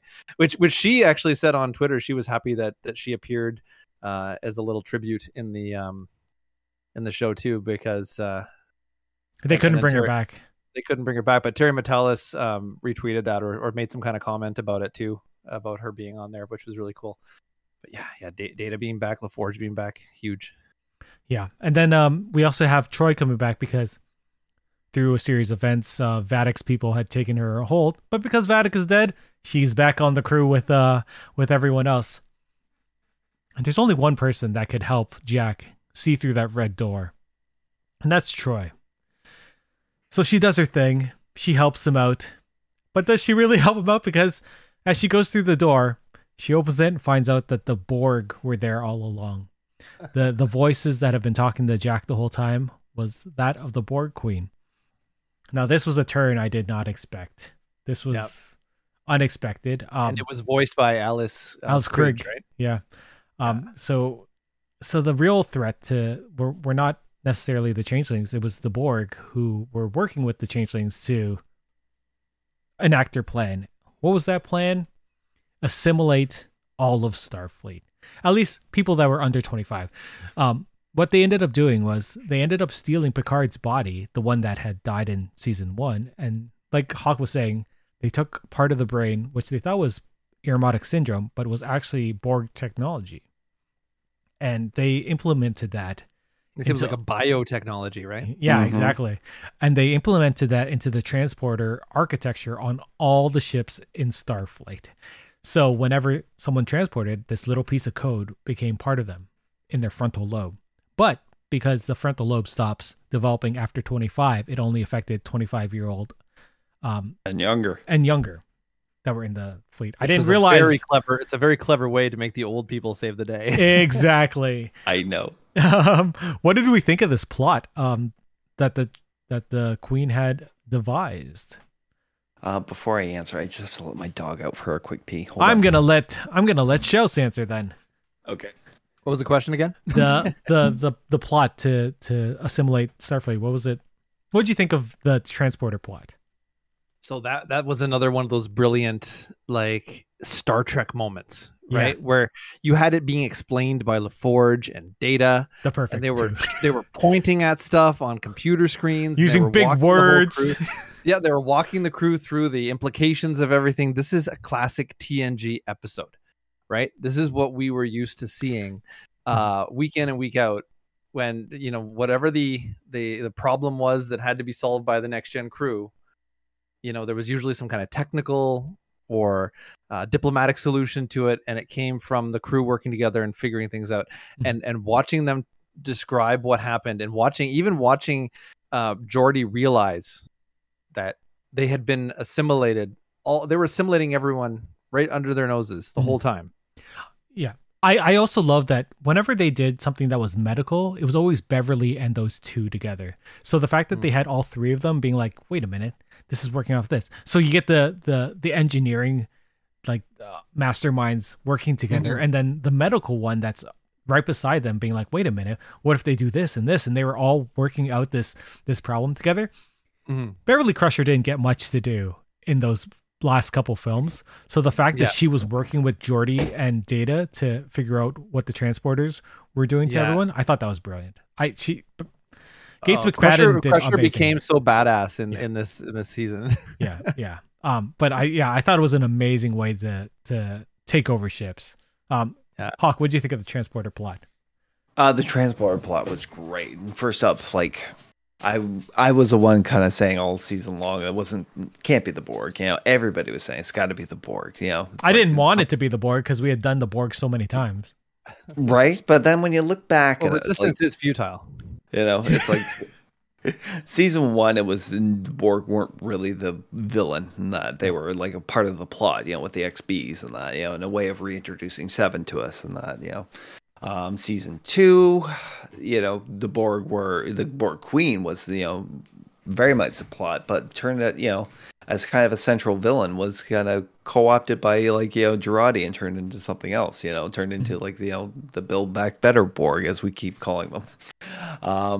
So the fact that they brought the Borg back, I was hesitant at first when I saw them and that, but at the same time, once I saw the ship behind the door, I was there. I was intrigued. Yep.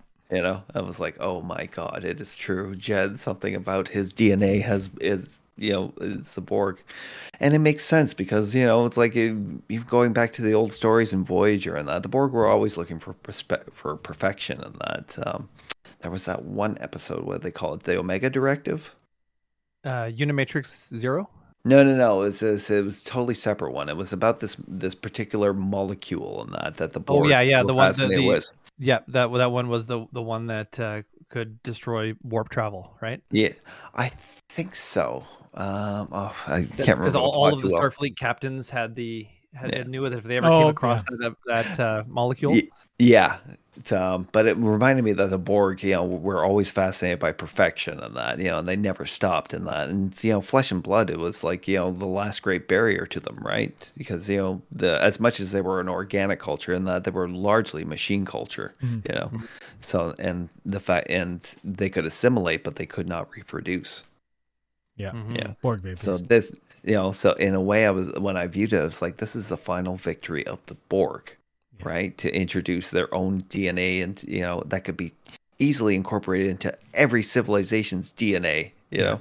so that everybody would eventually be Borg and breed Borg. Yeah, and it's fascinating. Like it's such an ingenious way. Terry Matalas hat tip. And the fact that Starfleet, for some odd reason, keeps going back to automation.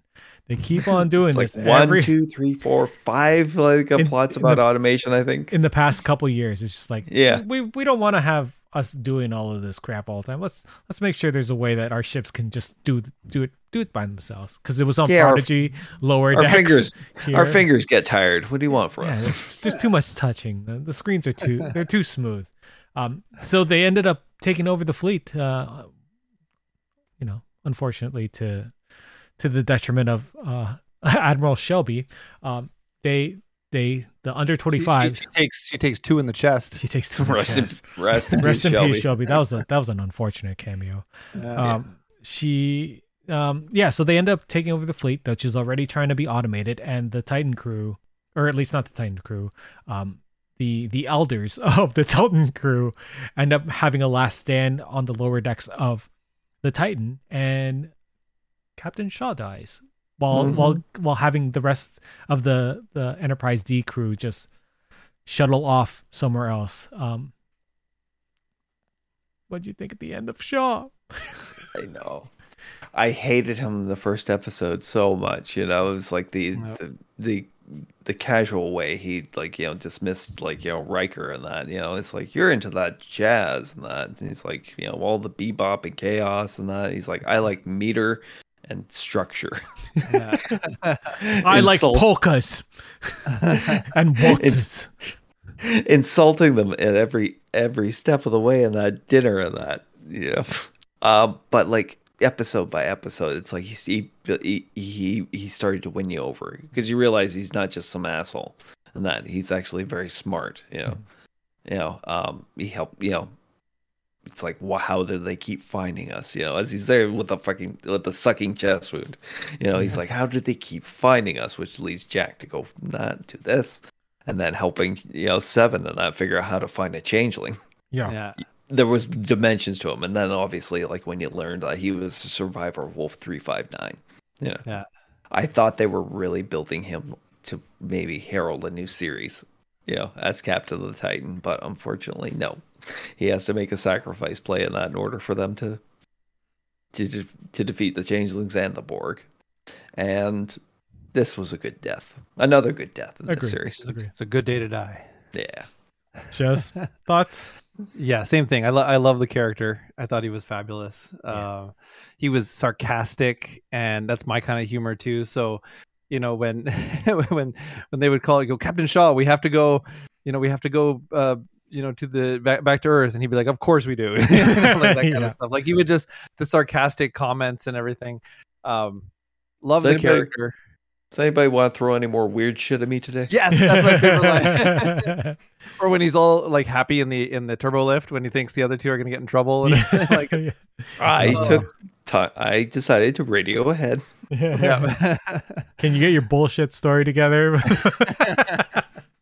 It's so cool because these characters, Riker and Picard and all them, have always had this reverence to them, and to have somebody basically say, I don't care how important you think you were, Yeah. This is my ship, dude. Yeah. Yeah. So, Raffi and Seven are left on to save the Titan, while the rest of the D crew go back to the Starfleet Museum, and we see that Geordi has been the ultimate nerdy car guy, and refixed up the Enterprise D, which had crash landed back in Generations, which you could argue is also a main character of the Next Generation. 100%. Yes. I fully expected that ship to saucer separate in the final episode, which it didn't, unfortunately. So they take the D and they go and off to Jupiter and find this giant Borg cube, and inside, we get another away team. We get Worf, Riker, and Picard going down and confronting the Queen, because Jack is down there, having become the voice of the Borg. I skipped over a lot, but I wanted to move faster, more intense. Because it's almost midnight. Yes, exactly. So Picard ends up talking to Jack and getting him to disconnect from the collective through fatherly love. And there's this amazing sequence where the power of love. The power of love. Huey Lewis had it right, man. What did we think of this whole rescue scene that we see all the Enterprise shooting shit up, Beverly Crusher being a badass? There's a Death Star trench run, Death Star 2 the trench Enterprise run. D has never looked as cool. Yeah, I just want you guys to talk about how cool the sequence is and how awesome the power of love is. Go, both of you. Hawk, go first. All right. In the series that gave me things that I didn't even know I wanted or needed, and that they gave me back the Enterprise D. Yep. I didn't know. I did not know. I did not either. I did not have an inkling. I thought it would be coming back. The Enterprise D is currently the wallpaper on my computer right now. Damn straight. I just felt my throat tighten when I saw it. It was like, oh my god, they're gonna be and it was made perfect sense as to why it was there. Yeah. And why they needed it at that. Not connected to the fleet. Work. Yeah, not connected to the fleet, old school and that, and it's their ship and that. It's like, it's just how like the they saved Battlestar. it's how they saved the universe like more than once, and that is on that ship. So it's fitting that that it would carry them through their last voyage as well. Shaw would have lost his shit if he got to go on the Enterprise D. Oh my god! Right? He didn't even know because he was an engineering geek. Yeah, he was. Yeah. But the whole rescue was great. The fact that Picard had been running from the Borg for all this time, jacks himself into the collective again to save his own kid. Beautiful. And when he didn't think, and when he didn't think Jack was going to come out, he said, "It's okay. You want to stay? I'll stay." And that was him not being a captain or the savior of the galaxy. That was him being a dad. And then so Troy with her through feeling her Imzadi. She's able to fly in there and through the force. Through the force and just get the best teleportation scene I've ever seen. I loved watching the Enterprise sort of swing around. Yeah, it drifted in. It drifted in and went. This whole sorry. Right, because none of us knew what was going to happen there. Were we going to have a massive sacrifice of these incredible characters to save the galaxy once and for all? Right? So were they going to die? What was going to happen? And then they were ready to. It was like Worf, he's like, it is a good day to die. They were ready to go. And then he's like, Riker's like, I'll be waiting I'll be waiting with our son for you, Imzadi. I know. And it was at that moment she was like, yeah, she knew. So good. So good. So they save the day. The Enterprise D, they get the charges dropped for, stealing a spaceship by Admiral Tuvok, and Seven gets promoted to captain. And what does she get to be captain of? The newly rechristened Enterprise G, which used to be the Titan A. And on board, we get First Officer Raffi and Special Counsel Ensign Jack Crusher. So is he the counselor, like Counselor Troy? No, he's special counsel. Like, it's like we're in this part of space, and it's like we don't know what's going on. Do you have any experience? That kind of thing. So he's like a Neelix. Oh yeah, I guess. Oh, I never thought about that. Why'd you have to say it like that? Oh. But you're right. That's weird. Oh no, he is Tuvix. Oh man, yeah. So we find out that Captain Seven is the captain of the Enterprise G, and that's so fitting for that character. What do you think of how this show ended? We'll talk about the post credits in a couple seconds. Oh, and then after that, the crew of the Enterprise D. I'm trying not to get all sad and happy at the same time. They end up going to 10 forward and having a card game like they did at the end of TNG. All good things. All good things. Yeah. Yeah. What'd you guys think of how that ended? Great way of bookmarking it and bringing it full circle again.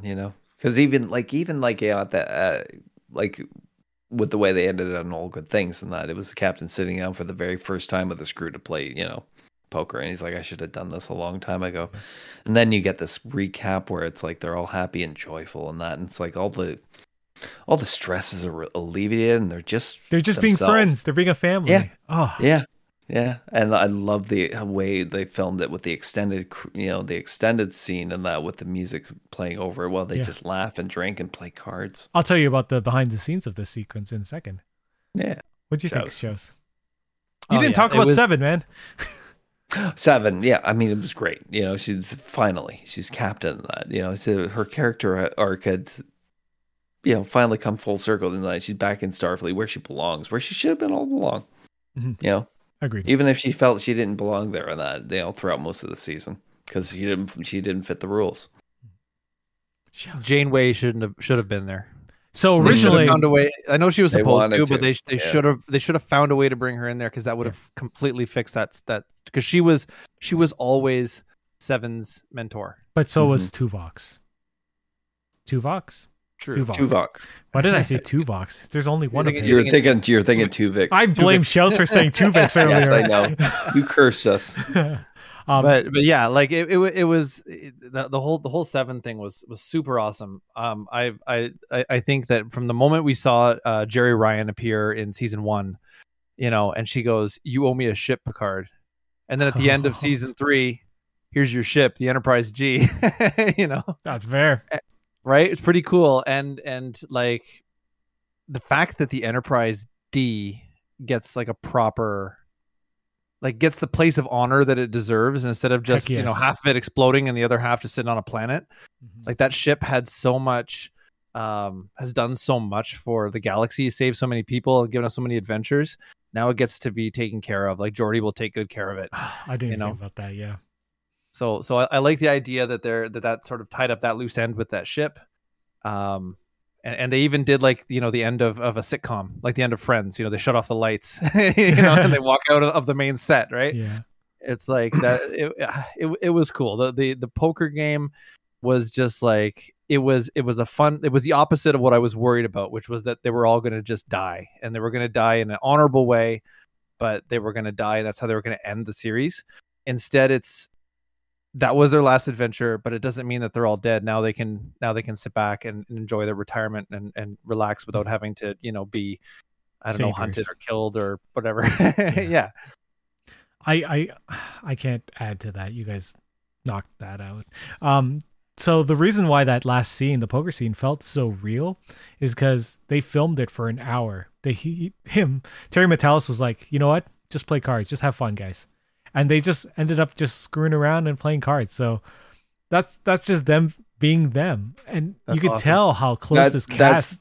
That's a real cast reunion right there. We're Right? watching. We're seeing friends actually just screw around with each other. That's such a good way.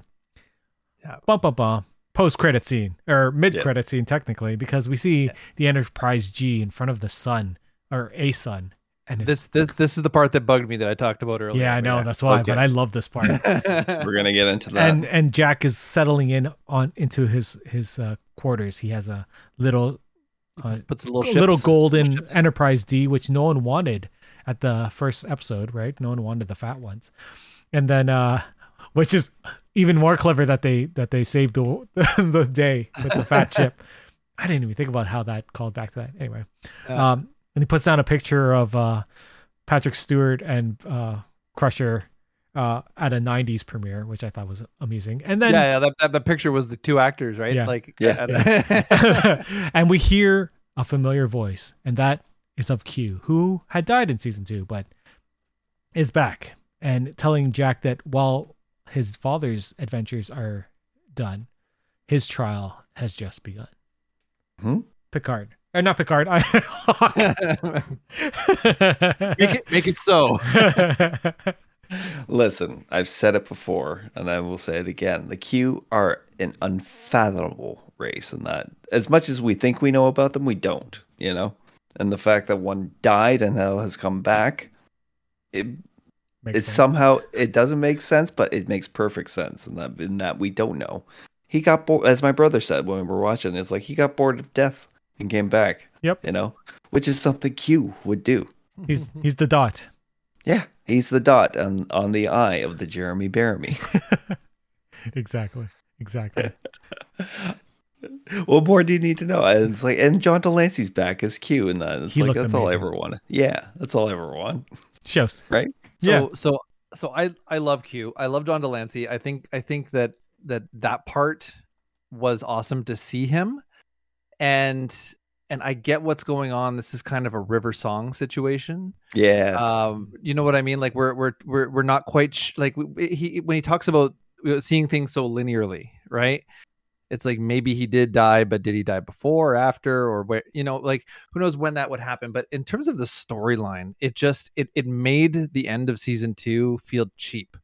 Like it that was a very touching ending when Picard and Q were able to have that sit down, and they were so vital to each other's characters and their stories, and Picard could be there for Q when Q was finally ending his journey. And that was an important moment for me watching the show. And then for him just to appear and go, nah, I'm not really dead. You just don't get it. It bugged me a little bit. Will I be okay if there's more Q episodes? Sure. I will happily see more Q episodes. I just feel like if you're going to do that, then why did we go this direction in the first place? But I mean, it wasn't necessarily season 3 writers handling the season 2 content and that kind of stuff, right? Yeah, but I mean, like, that's just atypical in that we got Data's death at the end of season 1, but Data is back, and we're glad. Yeah, we had Q's death, which was touching, you know, and especially like the moment between him and Picard in season 2. But you know, again, that was season 2. This is season 3. I just don't want to see Picard and Q back together, because I think that would make it even worse. I think that's done. And to be honest, I don't think we'll ever see Patrick Stewart back in the role again. No, me neither. Well, you never know. He might show up as an admiral one day, just randomly, like as a message to the people, like, you know, going off. They did it with James Cromwell at the beginning of Enterprise, right? I didn't expect to see him back. True. Yeah. So I think just one more thing before we do our season rating is what really made this series special for me was the music, because they didn't score this like any other Star Trek show I had ever seen. They scored this movie, this whole series like a giant movie. Like, it felt so cinematic and epic all the time, and it astounds me how beautiful the music was of this show. You don't have to add it onto this, but you can if you want to.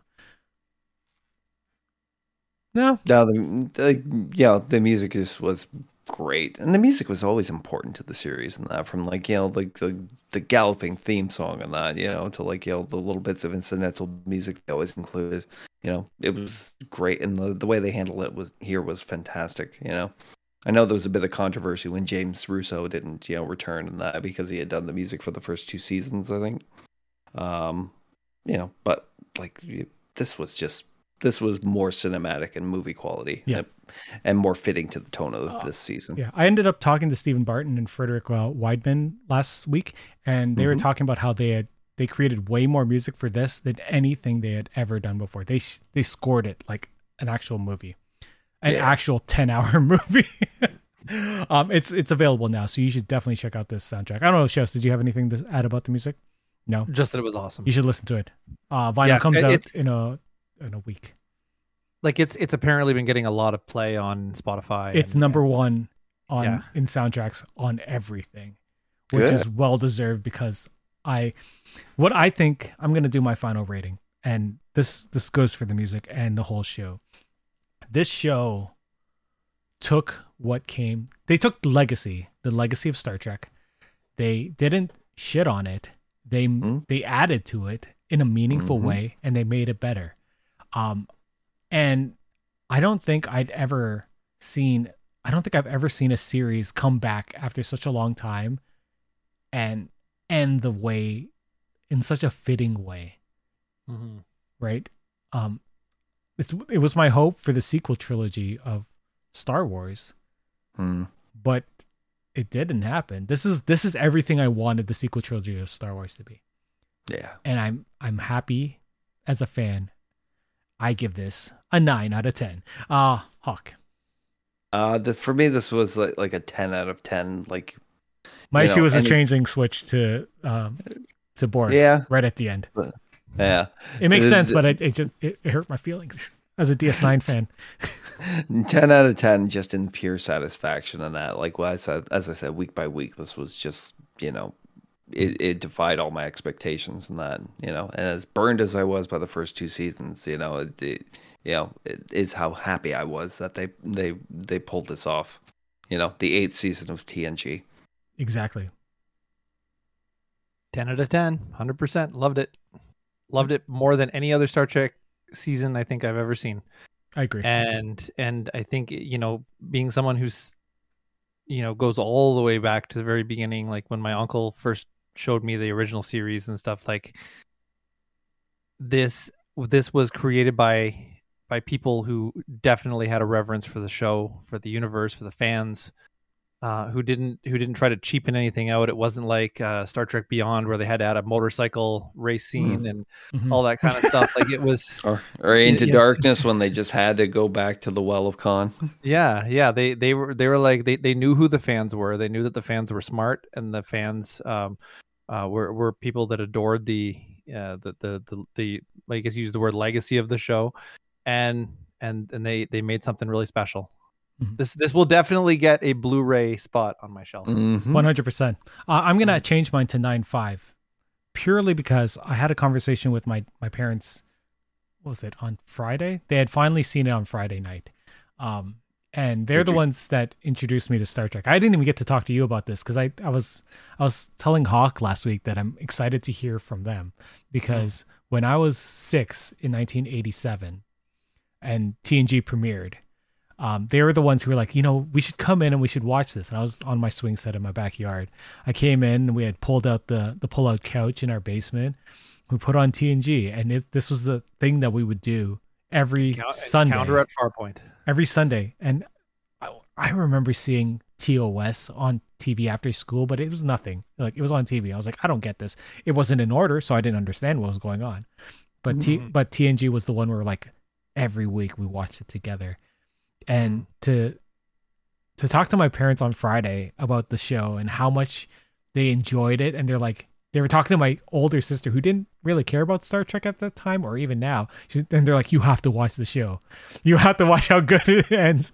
And I was just sitting there, I was watching my parents geek out about something, and they don't geek out about anything. Although my dad does dress up as Geordie LaForge every Halloween. It's cute seeing. It's cute. it means a lot to me to see my parents enjoy this as much as they did. Were they a little bit weirded out that the change happened so fast at the end? I did, yeah. But they didn't care because they really liked seeing that crew kick ass and that for that ship to come back. Like they were so happy that ship came back. I'm gonna tell you one more story. Did I ever tell you that my parents went to Las Vegas Star Trek, the experience, and they didn't bring me? I was a teenager. What? I could have gone. What? And they're like, we'll bring you back something. I was like, but I what? And they brought me back. Did they bring a keychain? They brought me back a Borg cup and a hat that says Star Trek Experience. I was like, I will be there 1 year, and then it closed. And I was like, I'm never going to it. That's how big of fans I guess they are. Is that they would go to a Star Trek exhibit without me. Plus, they probably wanted to gamble too. They went with friends too. I guess that's fine. I guess.